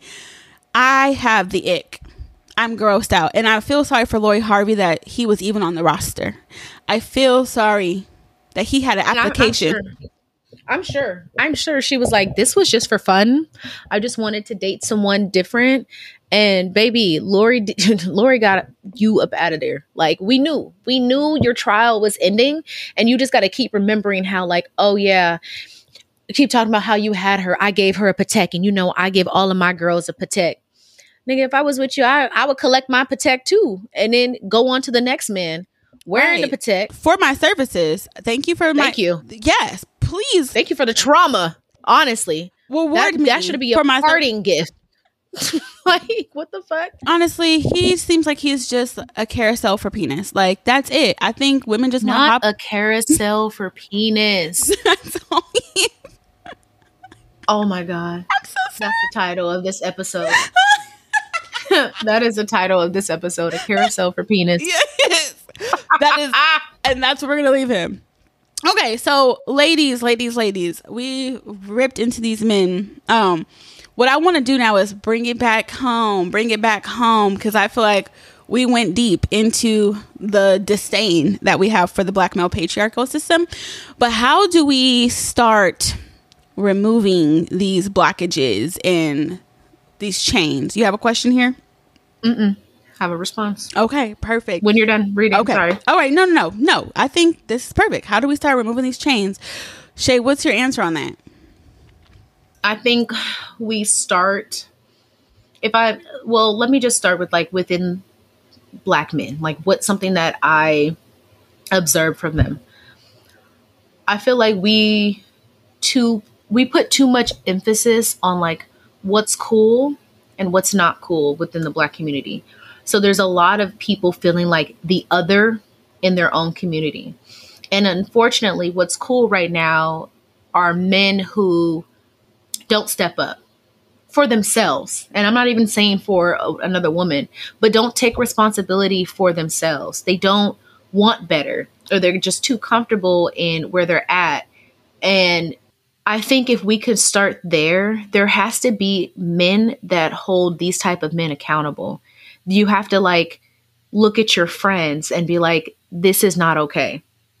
When it comes to women, what we need to do is continue to keep our standards high, but we also don't need to drag down men in the process. We don't need to say, oh, I don't need a nigga. I don't need this, that, and that, because that is just speaking from a place of hurt. And I feel like it's hurt because you've been let down by so many men, whether that was men in your family, a father or a father figure, or the men that you dated who promised that they were unlike the rest and they end up being the same or worse. I feel like we have to have real honest conversations around that and call it what it is. There's nothing wrong with having standards about like how you expect to be treated, what you want in your relationship, what you want them to provide and what you don't want them to provide. But they got to stop asking men who are just incapable of doing that. Mm-hmm. I'm not going to go up to a man who like is barely struggling to meet ends meet and be like, oh, I expect you to pay 100% in this. Mm-hmm. Not everyone can do 100% lifestyle right now. They can't. It's hard out here, especially in California. 50-50 is okay. Don't let the internet convince you that it's not. But if it's really not for you, then you need to exclusively date people who also believe that it's not a problem for them. But, don't just be out here expecting, every man to be the same when they're not. So I feel like there is a lot of unlearning to do on both parts because we definitely need one another. And I think like with men too, listen to us, specifically black men and black women, listen to us when we're telling you, this is how I'm feeling about, how I'm being treated by you. And don't try to combat that with like justification or, not taking accountability. So that's my piece on it. So you hit so many good points. And yes, I don't even like talking about the 50-50 conversation because I believe in certain states, it really is very unlikely. Not that it's not, I mean, it may happen. It may happen, but the fact is that it's very rare. Like, if you live in Idaho and Arkansas, great. You know, that might be very easy for you to come across a man who's a bus driver or a truck driver of some sort, trash picker-upper, and he could take care of you because the cost of living is so cheap. In these places, LA, San Francisco, Miami, New York, right? Texas is kind of on the rise of being, you know, a little bit more expensive now that so many people are migrating to Texas to save money. Yeah. These places are difficult, Seattle, to survive. And I think that people do get wrapped up in the internet story of like, oh, my man is not a provider man because I'm paying for half the bills. Well, then you guys need to migrate to a place where he could do that. Are you willing to, you know, be a Tiffany and live in Denver? Where did she move? Colorado? I think they moved to Colorado. Yeah. You know, before that, I'm not saying that I'm using this as an example, even though it's a made up fictional character. I just feel like Issa wrote so well. Yes. But, you know, before that, Tiffany was still working a job. She was even looking for a job in Denver. At the end of the episode, she's like, I still haven't found a job yet. I don't want to be nobody's housewife. I want to work, you know, and I feel like I appreciate Issa for including that storyline because we're taught so much that you're not successful if you have a job with a man. It's fucking hard. The average American is making like $49,000 a year, which is not any money. That's nothing. That's nothing considering rent and food. And then you want to lay up under a man who's making $49,000 a year. And then you want to say, well, I want to go for high end men. Awesome. But let's really be honest. What kind of high end woman are you? Like, I am not trying to be rude, but I really think we need to sit down with ourselves and be honest. Like, are you working at a call center, $49,000 an hour, talking about you need a man that make $100K? Okay, manifest that, babe. I hope you can find that. But like, what happens if you don't? Yeah. Why can't you become the man that makes $100K? Why? You know, I think that people get caught up in like the Shira 7 kind of wave. Don't talk about my girl. I like her. Okay. I like me some Sprinkle too. I do. But you know, I come from roots of Pomona, California, and prostitution is rampant. I know game. I know ism when I fucking hear it.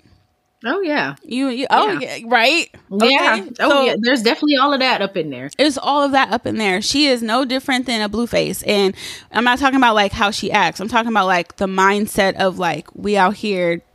They perpetuate the same idea and it sounds crazy. It sounds so crazy when you think about it, comparing Shira 7 to Blueface, because they're so completely polar opposite in their language. But realistically, those are two pimps. They're dupes. Dupes. They're dupes. She's a madame to me. She is teaching you guys how to play the game. Yes. That's it. See it as entertainment or not, but like you sitting there eating that, taking notes and saying, this is what I need to do. Nah, babe, you're playing the game. You got to be okay with that. Are you okay with sleeping with a man who's 90 years old with hot breath on a breathing machine? No. Are you, you know, like, are you comfortable with a very, very tiny micro penis for the sake of a couple dollars? Are you happy popping out babies against your will because that's what that man wants and he's paying for your lifestyle?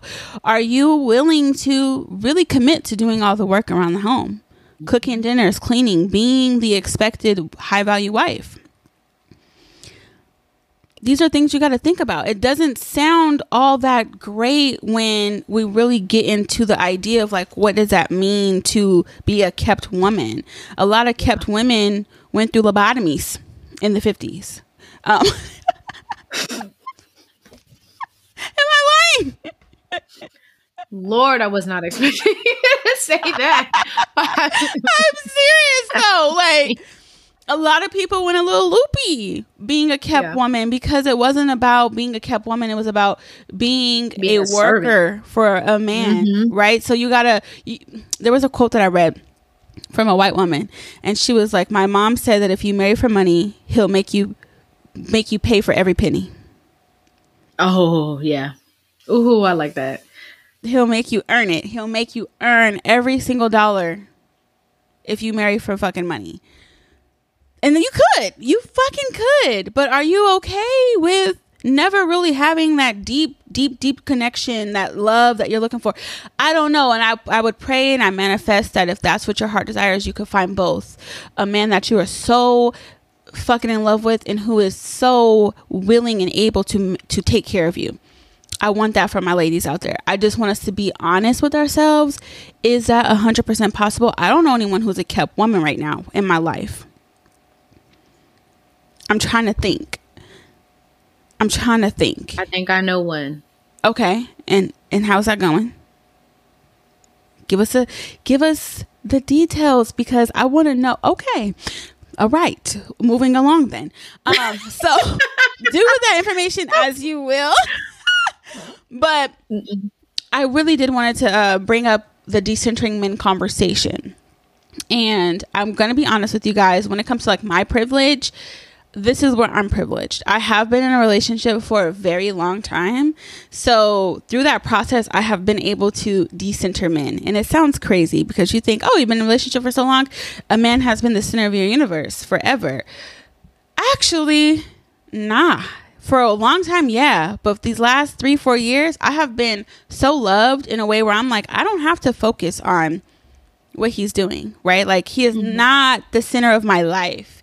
And I think that comes from like, it's like the same privileges of like someone being like, when you have money, it doesn't buy you happiness, right? And people are just like, well, fuck that. I want the money. Like 10 grand could help me right now, right? Yeah. For sure. But after a while, that 10 grand, once you get cozy and comfortable, you're like, oh shit, I was just working on survival. Now I got to really do the work on me, right? Because all we're trying to do is just make it through. So sometimes we're trying to survive in love and just say, we just want a place to rest our head in love. So we center men. And I think when you're in a healthy, happy relationship, I shouldn't be the center of that man's life, period. I'm the woman of his life, but I'm not his entire realm, and he is not mine. So when we think about decentering men, I want to just get, an understanding of like what I mean by that. It means taking the importance of male validation, the male gaze, everything about a man, taking that out. Who are you? Not who are you without a man, just who are you? Let's start there. Yeah. Right? What drives you? What gives you purpose? What can you refocus on that is solely, selfishly, if you will, you? All about you. Start there. And I feel like the men will come. Right? So you start focusing on the things that are truly you. What drives you? Also, what do you contribute to sisterhood? Sisterhood is extremely important. And I'm talking about like, yeah, friends, that's sistership. But I'm talking about getting in contact with women in maybe a special interest. Maybe you guys like to do planting and gardening. Maybe you like to read books, right? Maybe you enjoy working out. Maybe you really like film. Maybe you find you with other women. Like the community that we need as women. When we ever think about like our elders, like my grandmother, they really had sewing circles, and my grandmother was a bookworm and they sold Avon, and like she had all these little collections of women that she belonged to, and so much knowledge was passed through those circles, so much wisdom. Lord, yes. Right? Yes. It's a beautiful thing. Like right now, being able to experience so many different women, like having these different friend groups, like I feel like I've just been exposed to so much. And people don't realize that when all of your time is, and I hate to say this, but when all of your time is spent in one particular group, the knowledge there is so limited, Yes. But then like when you just get around other people, it's like, I'm learning stuff from you. You're learning things from me. I could take it back to over here. I can bring it over here. Yes. And we just grow. And I don't understand for the life of me how there are women out there who are like, I just don't fuck with women. I'm just okay on my own. Or I'd rather be around men. No. That's the internalized misogyny. That is, again, centering a man, right? And you're taking so many blessings and opportunities away from yourself by having that mindset. for real, we got to decenter men, like, back on that. But yes, get a well-rounded idea about what it means to be a full, emotionally, mentally secure woman in her own identity. Right? Who is that woman? I want to meet her. Talk to women who are securely single. Talk to women who are happily married. Talk to women who are in a secure relationship with themselves. Right? And when I say happily married, I mean happily married and secure with themselves. I'm not talking about like happily married, my husband is my life and anything that he does is it. I want you to talk to a woman who expresses freedom from her partner while also being a fucking phenomenal partner.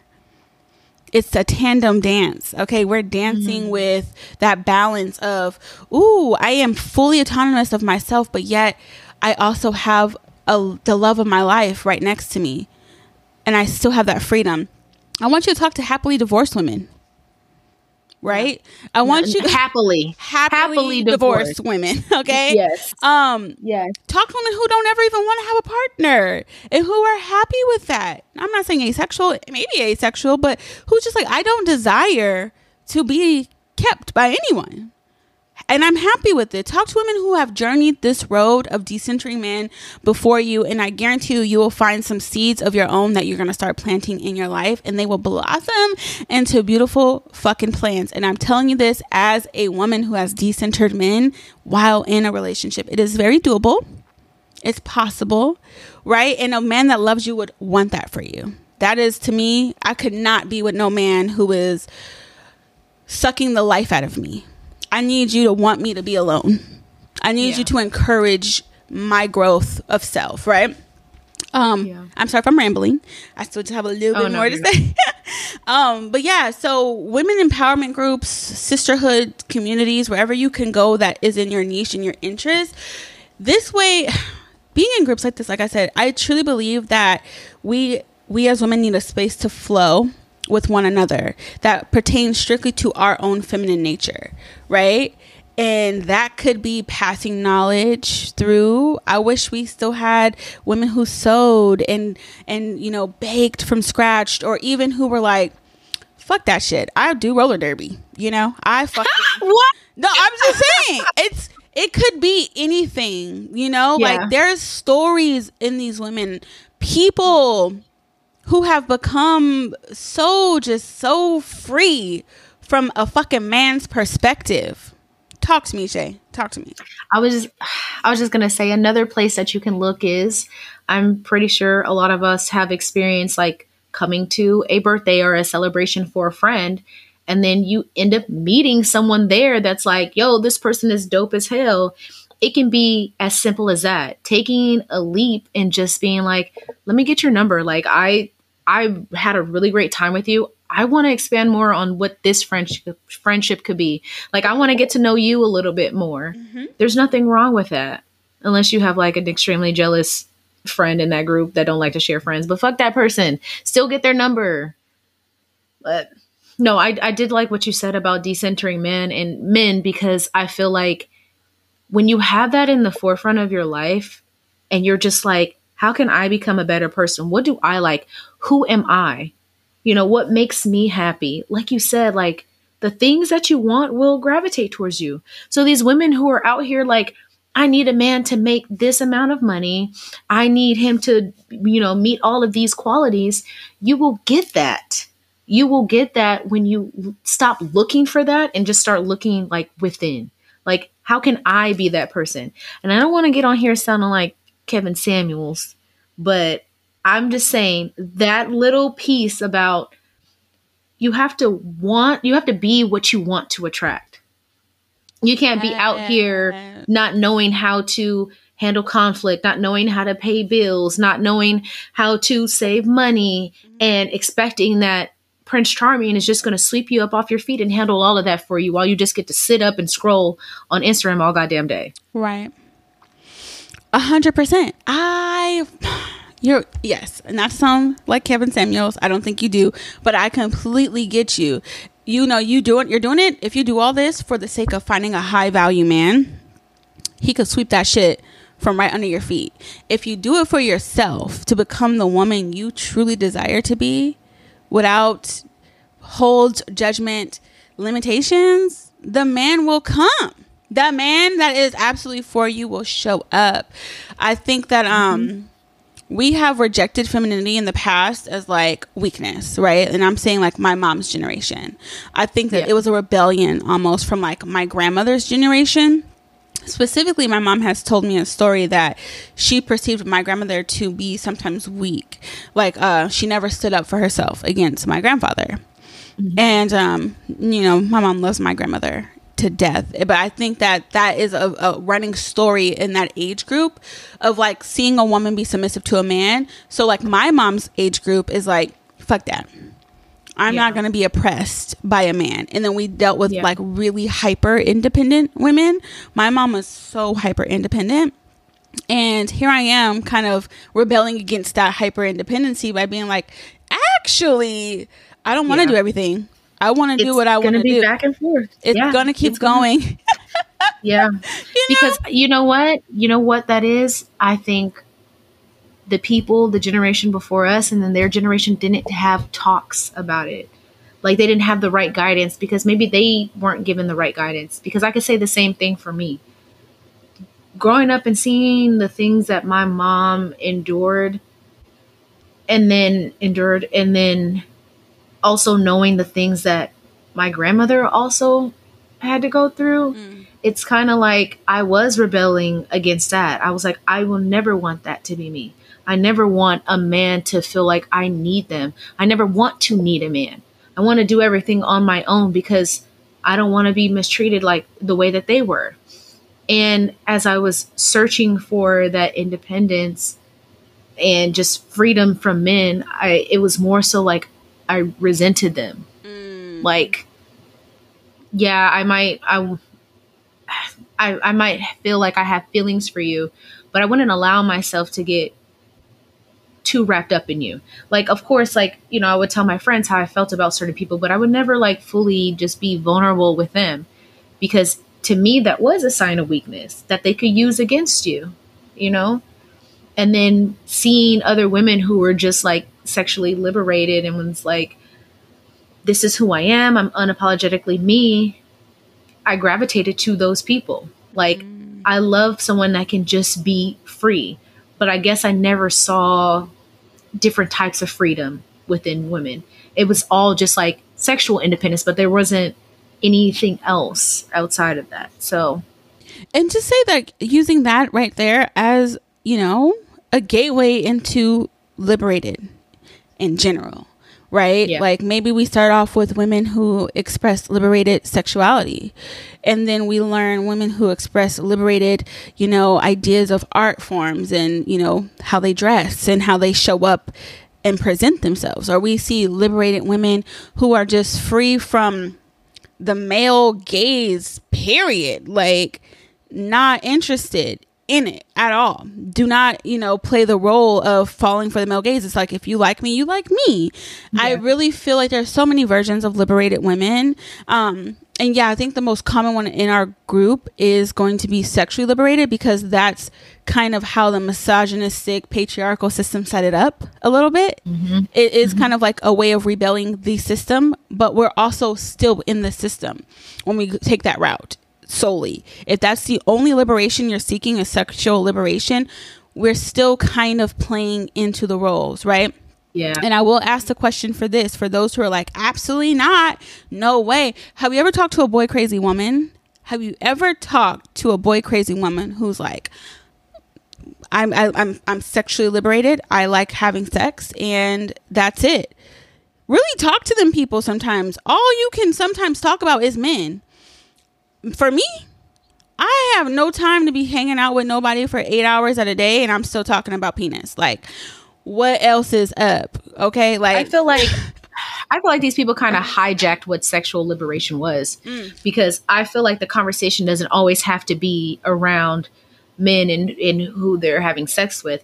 I feel like sexual liberation was more so like, if I connect with someone, I'm not going, and I want to sleep with them, I'm going to do that, and I'm not going to feel bad about it, and I'm not going to allow other people's opinions about that make me feel bad. I don't think it was ever, I'm I want to see like how many people I can sleep with, and who's the next person I'm about to sleep with. I don't feel like it was that. When you I think feel that like it was changed, just, or like, I think, do you think it's I changed? hate to say it, but I think it's changed more so with Nicki Minaj and like the rise of like, women. Okay. Let me not just say Nicki, because that's not We fair. can say Lil' Kim. We're going back to Kim. Yes, I was about to say we could go back to Little Kim, because I feel like I'm sure there were other women that were rapping Foxy like that, Brown. but I feel like but I feel like Kim was, again, around all of these men and also looking for the approval of Biggie. And I know Biggie wrote some of her lyrics, and other men had a chance to write some of her lyrics as well. But I also feel like during that time, women were getting like a different taste of music. It wasn't all about the UNITY. It was like, you know what? If these niggas want to buy sex, I'm selling. Like that's like it just switched. And I don't feel like I don't feel like it's necessarily like. I want to say that's when it like changed. I feel like that's when it started to like be in women's minds that like, hey, I'm really the prize. Like these men are gonna trick off. And I felt like once Nicki Minaj came in, and there was like so many other women, and then now within the last 4 years, like the music that a lot of these women rappers are putting out have all been centered around like city girl music. Like, I'm trying to get this money. Like, this is how you play a trick. I'm not a job, or, I don't work at a job. I am a job, like stuff like that. I feel like that's when women were like, our generation is like, well, fuck, these women are my age or they're younger, and these men will spend money. So I need to be like that. And this is no shade, because I dabble in that music. Okay. Mm-hmm. But I feel like being an outsider that doesn't make that type of music, I feel like I could see it. But I will say there was one time I wrote this rap because I was a part of that little clique. Like, if y'all have been listening to the show, told you I was a part of this little clip, and I was trying to be a rapper. And I wrote a little rhyme, and I was like, okay, this is cute, but it wasn't me. And it was all very raunchy, and it was like, yeah, da da da da. I never put it out there officially, but you heard my it was like ratchet ass. Hello? That was yes, right, perpetuating the same shit we talking about. Okay. Yes, for sure. Oh, it was fun, and I feel like, yes, there is a lot of sexual liberation, but there's also fun music. And it's like, why can't women talk about the fun that they're having? Because just like men who be talking about, all that bullshit, a lot of that is fun for them because it's real experiences that they had. And this is fun for us because these are real experiences that these women had. Like, so why is it that it's okay and not that it's okay, it's more socially acceptable for men to do it. But then when women do it, it's like, ho, oh, she passed around. No, nigga, you're passed around with your 8 fucking baby mamas. Okay. You know what's crazy about this? Like, because when we get into music, I think we get to really see like the underbelly of like the patriarchy through the women's music that we listen to. Because yes, I've dabbled in some ratchet ass tunes. At one point, that's all I wanted to listen to. If it wasn't ratchet, get out of here. I need the worst of the worst of the worst of the worst. Okay. But when we think about like City Girls, Nicki Minaj, Ruby Rose, like all the ladies, even Doja, a lot of Doja's music pertains to men and sex. Most of her music, right? If you ever listen to like a decentered, free of men ass woman, I think of like Cleo Soul. When I think of Cleo Soul, that girl could have me in tears. She could have me meditating. She could have me praising my mom. She could have me missing my father. She could have me wanting to have children and mother them better. She be having me going places like with her music, and I'm not saying like it's elite compared to like, hip hop tunes that go out in the club. I'm not trying to make the comparison. But when you really listen to like a liberated woman who is not sexually liberated, I'm just saying liberated, removed from the male gaze, there is so much magic that can take place. Even like Solange's album, When I Get Home, there's some songs on there that are just pure fucking vibes. Yeah. Right? Or I think about Green Tea Pink. She's like my favorite.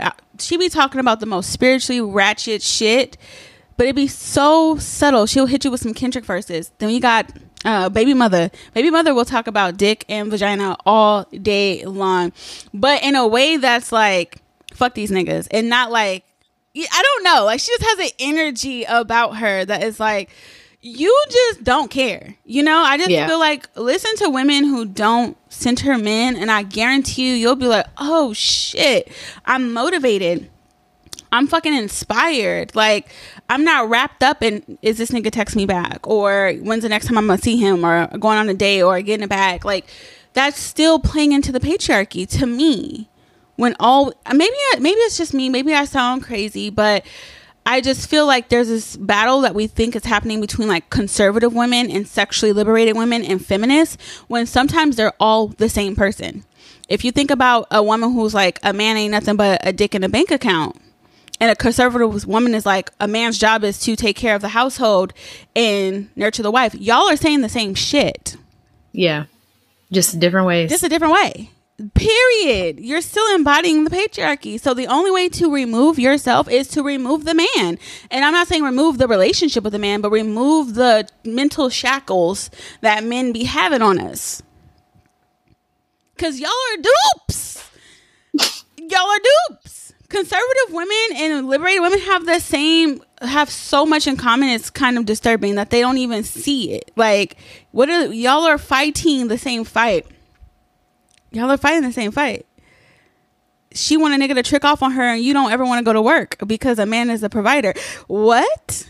It's the same thing. You just don't like the way it looks. I mean, y'all don't like the way it looks on either side. But baby, like, how many routes can you take to get home? It's taking you to the same place. Yeah. Yeah. Yeah. Yeah. Yeah. Y'all conservative and liberated women need to shake hands and hug, because y'all are fighting the same. It's not one versus the other. And can we just say, back in the day when they had them 2, 2nd, 3rd families, that's exactly what they was doing. They was driving, the man was driving the same road, and he was going to the sexually liberated woman's house and then coming back home. And guess what? He was tricking off of both of them. Both of them. We all got the same dick. Same shit. Same. She got the bank account information, but you still getting the money. What? He paying for the apartment and also paying for the mortgage. Hello? Be fucking for real. This happens, y'all. So all that to say, I hope I made a great point for y'all looking at each other like that Spider-Man meme. You are the same. Y'all the same. Period. Y'all are the same. So that's funny. That's it. That's how I'm gonna end this episode on my end. Do you have any other questions? No other questions for me. We can end here. Okay. Well, you know what we gotta do before we get up out of here. The hot jam of the week. Shay, what's your hot jam, girl? My hot jam is from Coco Jones. Okay, never heard of her. And Give me the deets. I'm sorry. What do you mean you never heard? I've never heard of Coco Jones. This is new. You haven't heard that damn song that's been playing out? I See You. Okay, Baby, no. I see you. Oh. I breathe you. Okay. I think I'm butchering the words, but it's something along that. No. Anyways. Well, that's not the song I want to listen to. I want to hear Put You On by Coco Jones. Okay. And I feel like this kind of fits with today's topic. We didn't really touch on it, but just listen to the song and then we'll talk about it. We'll talk about it then. Okay, let me go ahead and play Put You On by Coco Jones. I was screaming out your name, talking way before the fame. I was riding for you, babe. I was up on everything. Had to change the way you flex. Had you running up a check. Had to put you on game. Now you think you're starting with your VVS and your double C's. You got that rollie on your wrist, but no time for me. Cartier frames on jets, but you can't see that I did that. I gave your ass a GPS, help you find your way. Feel like you need me less since you got your fame. Just cause you rock that shit and it's in your name. I did that, had to put you on. I put you on, had to put you on. I put you on. man. It's really her talking her shit about like, hold up, don't forget for a second, you got this shit because of me. I made you. Right. Okay, what are your thoughts? I gave you the juice. What's your thoughts? I gave you the juice. First off. Okay, so when we're talking about like these men who like have this level of status, I just feel like you're there because a collective of women put you there. Because if it was a bunch of niggas at your damn studio and none of the girls wanted to be around you, you're automatically uncool. But anyways, I feel like this definitely can be another topic because outside of like, I don't know, when I was saying that, I was thinking about Future, but like outside of like musical artists, outside of like the quote unquote cool dude, I feel like as a woman, we have all been in situations where we've had to basically level up the man that we were with and get no credit. No credit. And it's like, bro. Hey, come back. Who told you to do that? Pause. Do you remember Tuka played that game? And yes, I do. She gave that nigga who was a mechanic a whole makeover and hello. Hello. He couldn't fix his smile and everything. And he was ungrateful. He got fined and started cheating. Bro. No, that scene where he was walking by and he saw his reflection, he was like, damn. And kissed hit the damn mirror like, oh, look at me. Yeah, look at you. She did that. She did that for you. And you fucking played around. She took your greasy, sweaty, ball having ass up out the mud for real. See, and this is the problem. When you take that greasy ass nigga about the mud and you give him a little bit of cool, you sprinkle a little bit of whatever it is, your sauce on this man, he start acting like he taught you. He start acting like he gave you the seasoning. Right. I'm not new to this. I'm true to this. I feel this on a whole other level because hell to the fucking yeah. Have you ever dated a man and you start noticing like, this nigga really not equipped for what I'm offering? Like, I'm blowing your mind with the most basic ass shit. The most basic, smallest little thing. You're not ready for me. Are you crazy? Chipotle has you shocked and appalled? What? What are you gonna say when we go? Nobody ever took me to Chipotle. What? You've never seen the beach? You've never... I don't have time for that because for real, I used to date hood rats. Okay, hood rats live in housing projects most of the time. For real. They enjoy, not trying to be rude, but they're hood rats. They love the hood. Dude, I have taken some men to some places that I considered absolutely average, everyday American stuff. And they be blown. They be like, oh, shit, this exists? It's 2 miles away from your home. Yes. How have you not traveled the road to... They don't get out the house. They circle the block. Like, they don't... Especially if you on foot and you don't have... At least Baby Boy had a bicycle. They ain't got that. You'll never see the world. You cannot be with people who have no intentions of ever seeing the world, because then you'll never see the world. Right. So, and if me going to Chipotle is showing you the world, baby, I don't want it. Because what are we gonna do when we fly to another country? How you gonna act over there? Because I need to know. No, Chipotle is Americanized. But like, for don't real, let me take you to the hole in the wall spots that will really blow your mind. When we went to Cabo a couple years ago, I was like, I want to book a really fucking nice dinner. Like, I want a really bomb ass dinner. Me and my man. And I was with some friends on this vacation, and they were like, well, we want to have a double date, but like we could sit at separate tables, but can we go with you guys to this location? And I was kind of like, oh yeah, whatever, no big deal. I didn't think about it. We show up, bitch. I didn't think about it. I had booked a fucking restaurant off a cliff. It was a 4-course meal. Okay, 4 course, maybe even 6. I can't remember. Everything is included. If you're paying $250, $300, easy.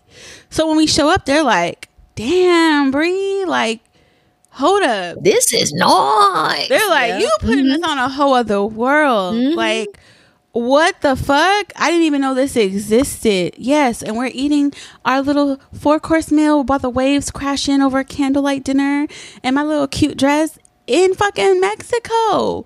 Absolutely we are. And I was mind blown because I was like, oh shit, this will really fuck somebody's mind up. It did. I witnessed it. It did. It did. You were right there. They couldn't play that off if they wanted to. Like, yeah. Yes. So it happens, ladies. You can really take a man anywhere and have his mind blown. You don't want that. Leave him where he at. You got to let him have a woman who's more on his level, because you're going to keep blowing his mind to the point where he thinking he better than you. Get on. This is a great example. And then they start taking people to your spot. Bet. The spot that I put you on. The spot that I put you on. Don't ever go there again. That is my spot. Ties with this place is done. When I'm done, leave my restaurants alone. Don't ever go there. If I walk in there and I see you and I know I'm the one that brought you there first, immediately get this man out of here. Security, guards, get him. Get him out of here. When I was in my hoe phases, dating men, I took men to the same fucking spot every time. Hood niggas too. Because I knew, I was like, yeah, I'm about to fuck them up with this one. You know where I took these motherfuckers? Where? I took them to the fucking Griffith Observatory to watch the Stardome show, and they they thought that shit was so high end, so top of the line. But yes, have you ever been? I have. I love the Stardome show, but that right there will fuck a hood nigga up. If you want to impress a hood nigga and really be like, I'm a high value woman, I'm talking about like, yo, in the trap corner kind of nigga, like ain't really seen nothing but white tees and pro clubs kind of nigga, backwoods, you know, K-Swiss, Air Forces, Cortezes kind of nigga, airbrush on the shirt, starch pants. Take them to the observatory. This is for my hood ladies. The hood ladies out there, I'm telling you, I'm putting you on game. You want the best dick of your life? Take these niggas to the damn observatory in Los Angeles, and then after that, go for a mid-ass meal somewhere. It don't even got to be good. Just in the local area. They still gonna be blown by the damn show, so they don't. What, girl? Easy. This is Bree's house. This hurts my heart. This hurts my heart because people don't know about the observatory. They really don't. Griffith Observatory, and that is so sad. You know what? And just because I'm rewatching Insecure, we got y'all. The community needs more of those. Okay, expose these people. Them kids have never gone to the beach. Never, girl. That's real. People grow up like that. Like, you 25 and you ain't never been to the beach, but you live 25 minutes away. Doesn't make any sense. I'm telling you. So look, ladies, if hood niggas are your type, I'm giving you free game. Take notes. I'm putting it out. It's free game. Write it down. Yeah. But my song of the week has You're welcome. My song of the week has nothing to do with this topic at all. It's a motherfucking groove, because that's the name of the song. It is a groove. I'm really vibing with Smino lately. I've always liked Smino, but his music is just speaking to you on a different frequency. He don't even be talking about shit. I'm not gonna lie to you. Someone said that he raps in cursive, and he absolutely does. Because I don't be understanding what the hell Smino be saying. I'll be like, let me look at the lyrics. What is that? And when you read them, you're like, what is this nigga talking about? Don't understand. He's the instrument. I've come to understand that he don't have to talk about nothing, because he is channeling another frequency where he's the music. Okay. And the lyrics are just like riding that beat. That's it. They don't have to make sense. Nope. It's just here. This song makes no sense. It's just a motherfucking groove. So let's go ahead and play Motherfucking Groove by Smino. Think I done caught my groove again. I found the 1, 2. It's a leak in the roof. Oh damn, rain on my fun. Drip me down to my shoes. I slip. the puddles run. My mama said, if I use my gift, then I'll be fine. If not, it's gone. And once it's gone, hurry up. I wanna go. I'm in the phone. Under a call. Elotes. These niggas call. Acquired taste. I don't like corn. Dear God, it's your son. Leo moon. Libra sun. I need a son. What's going on? Choking the dice. I feel in the way. What is he talking about? We don't know what that man's talking about. This man is literally just grooving. He said, elotes, these niggas corn. I don't like corn. What? He said, wait, what did he say? Libra moon, Leo sun. I need a sign. Like, what? I have a feeling, I hope it comes out. I have a feeling he just does psychedelics and makes music. Because what the fuck are you talking about? There's a leak in the roof. Oh, damn. Rain on my fun. What? What? I'm downloading this song because I was feeling it. It's very groovy. It's a very groovy song. I'm drinking the days. I'm feeling the way. MF Doom. Can't feel my face. Like, he said, I'm in the foreign Honda Accord. Bye. Okay, wait. It is important. It is important, though. It is important. Okay. It's on the lower end of the imports, but okay. We'll just Honda Accord. Got you. It is important. Oh my God. I love his music because it's so ridiculous, but it's so artistic. He gives me polarity. It's like, I'm going to give you elevated alternative sounds that are funky and soulful, but I am not going to talk about nothing. You know, Nothing. This seems to be what I'm interested in. Khruangbin is my favorite band. They don't talk. They usually just jam.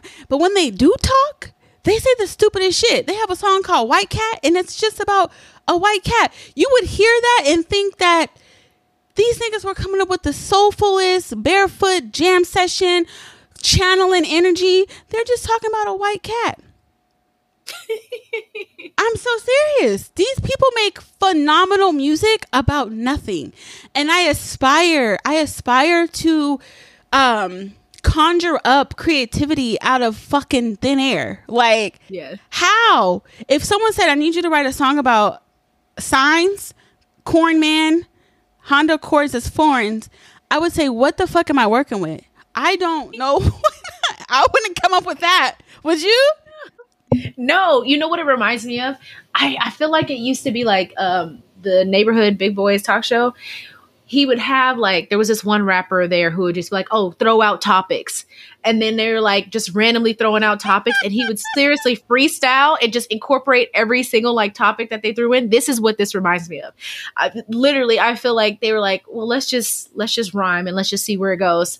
Record what comes out. And like, this is insane. It's insane. But check out that album. That album is so goddamn just like groovy.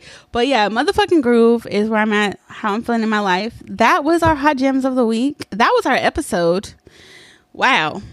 Yeah. It was an episode. Yeah. Okay. Yes, it was. Okay, my lovers, we will see you guys next Wednesday if all things go well, because you know me and Shay's schedule be crazy. But either way, we will be doing here. Our best. We'll be here. We'll be here. We are not going anywhere unless you see us say, "Hey, this ain't happening anymore," which is not going to happen. Then don't worry, we will be here. It may not be next Wednesday or the Wednesday after, but I promise you, one of them Wednesdays we will be back. We will be back, and we expect you to be back too. So get on your Zoom. I need you to get on your Zoom. Hello. All right. Bye-bye. Bye.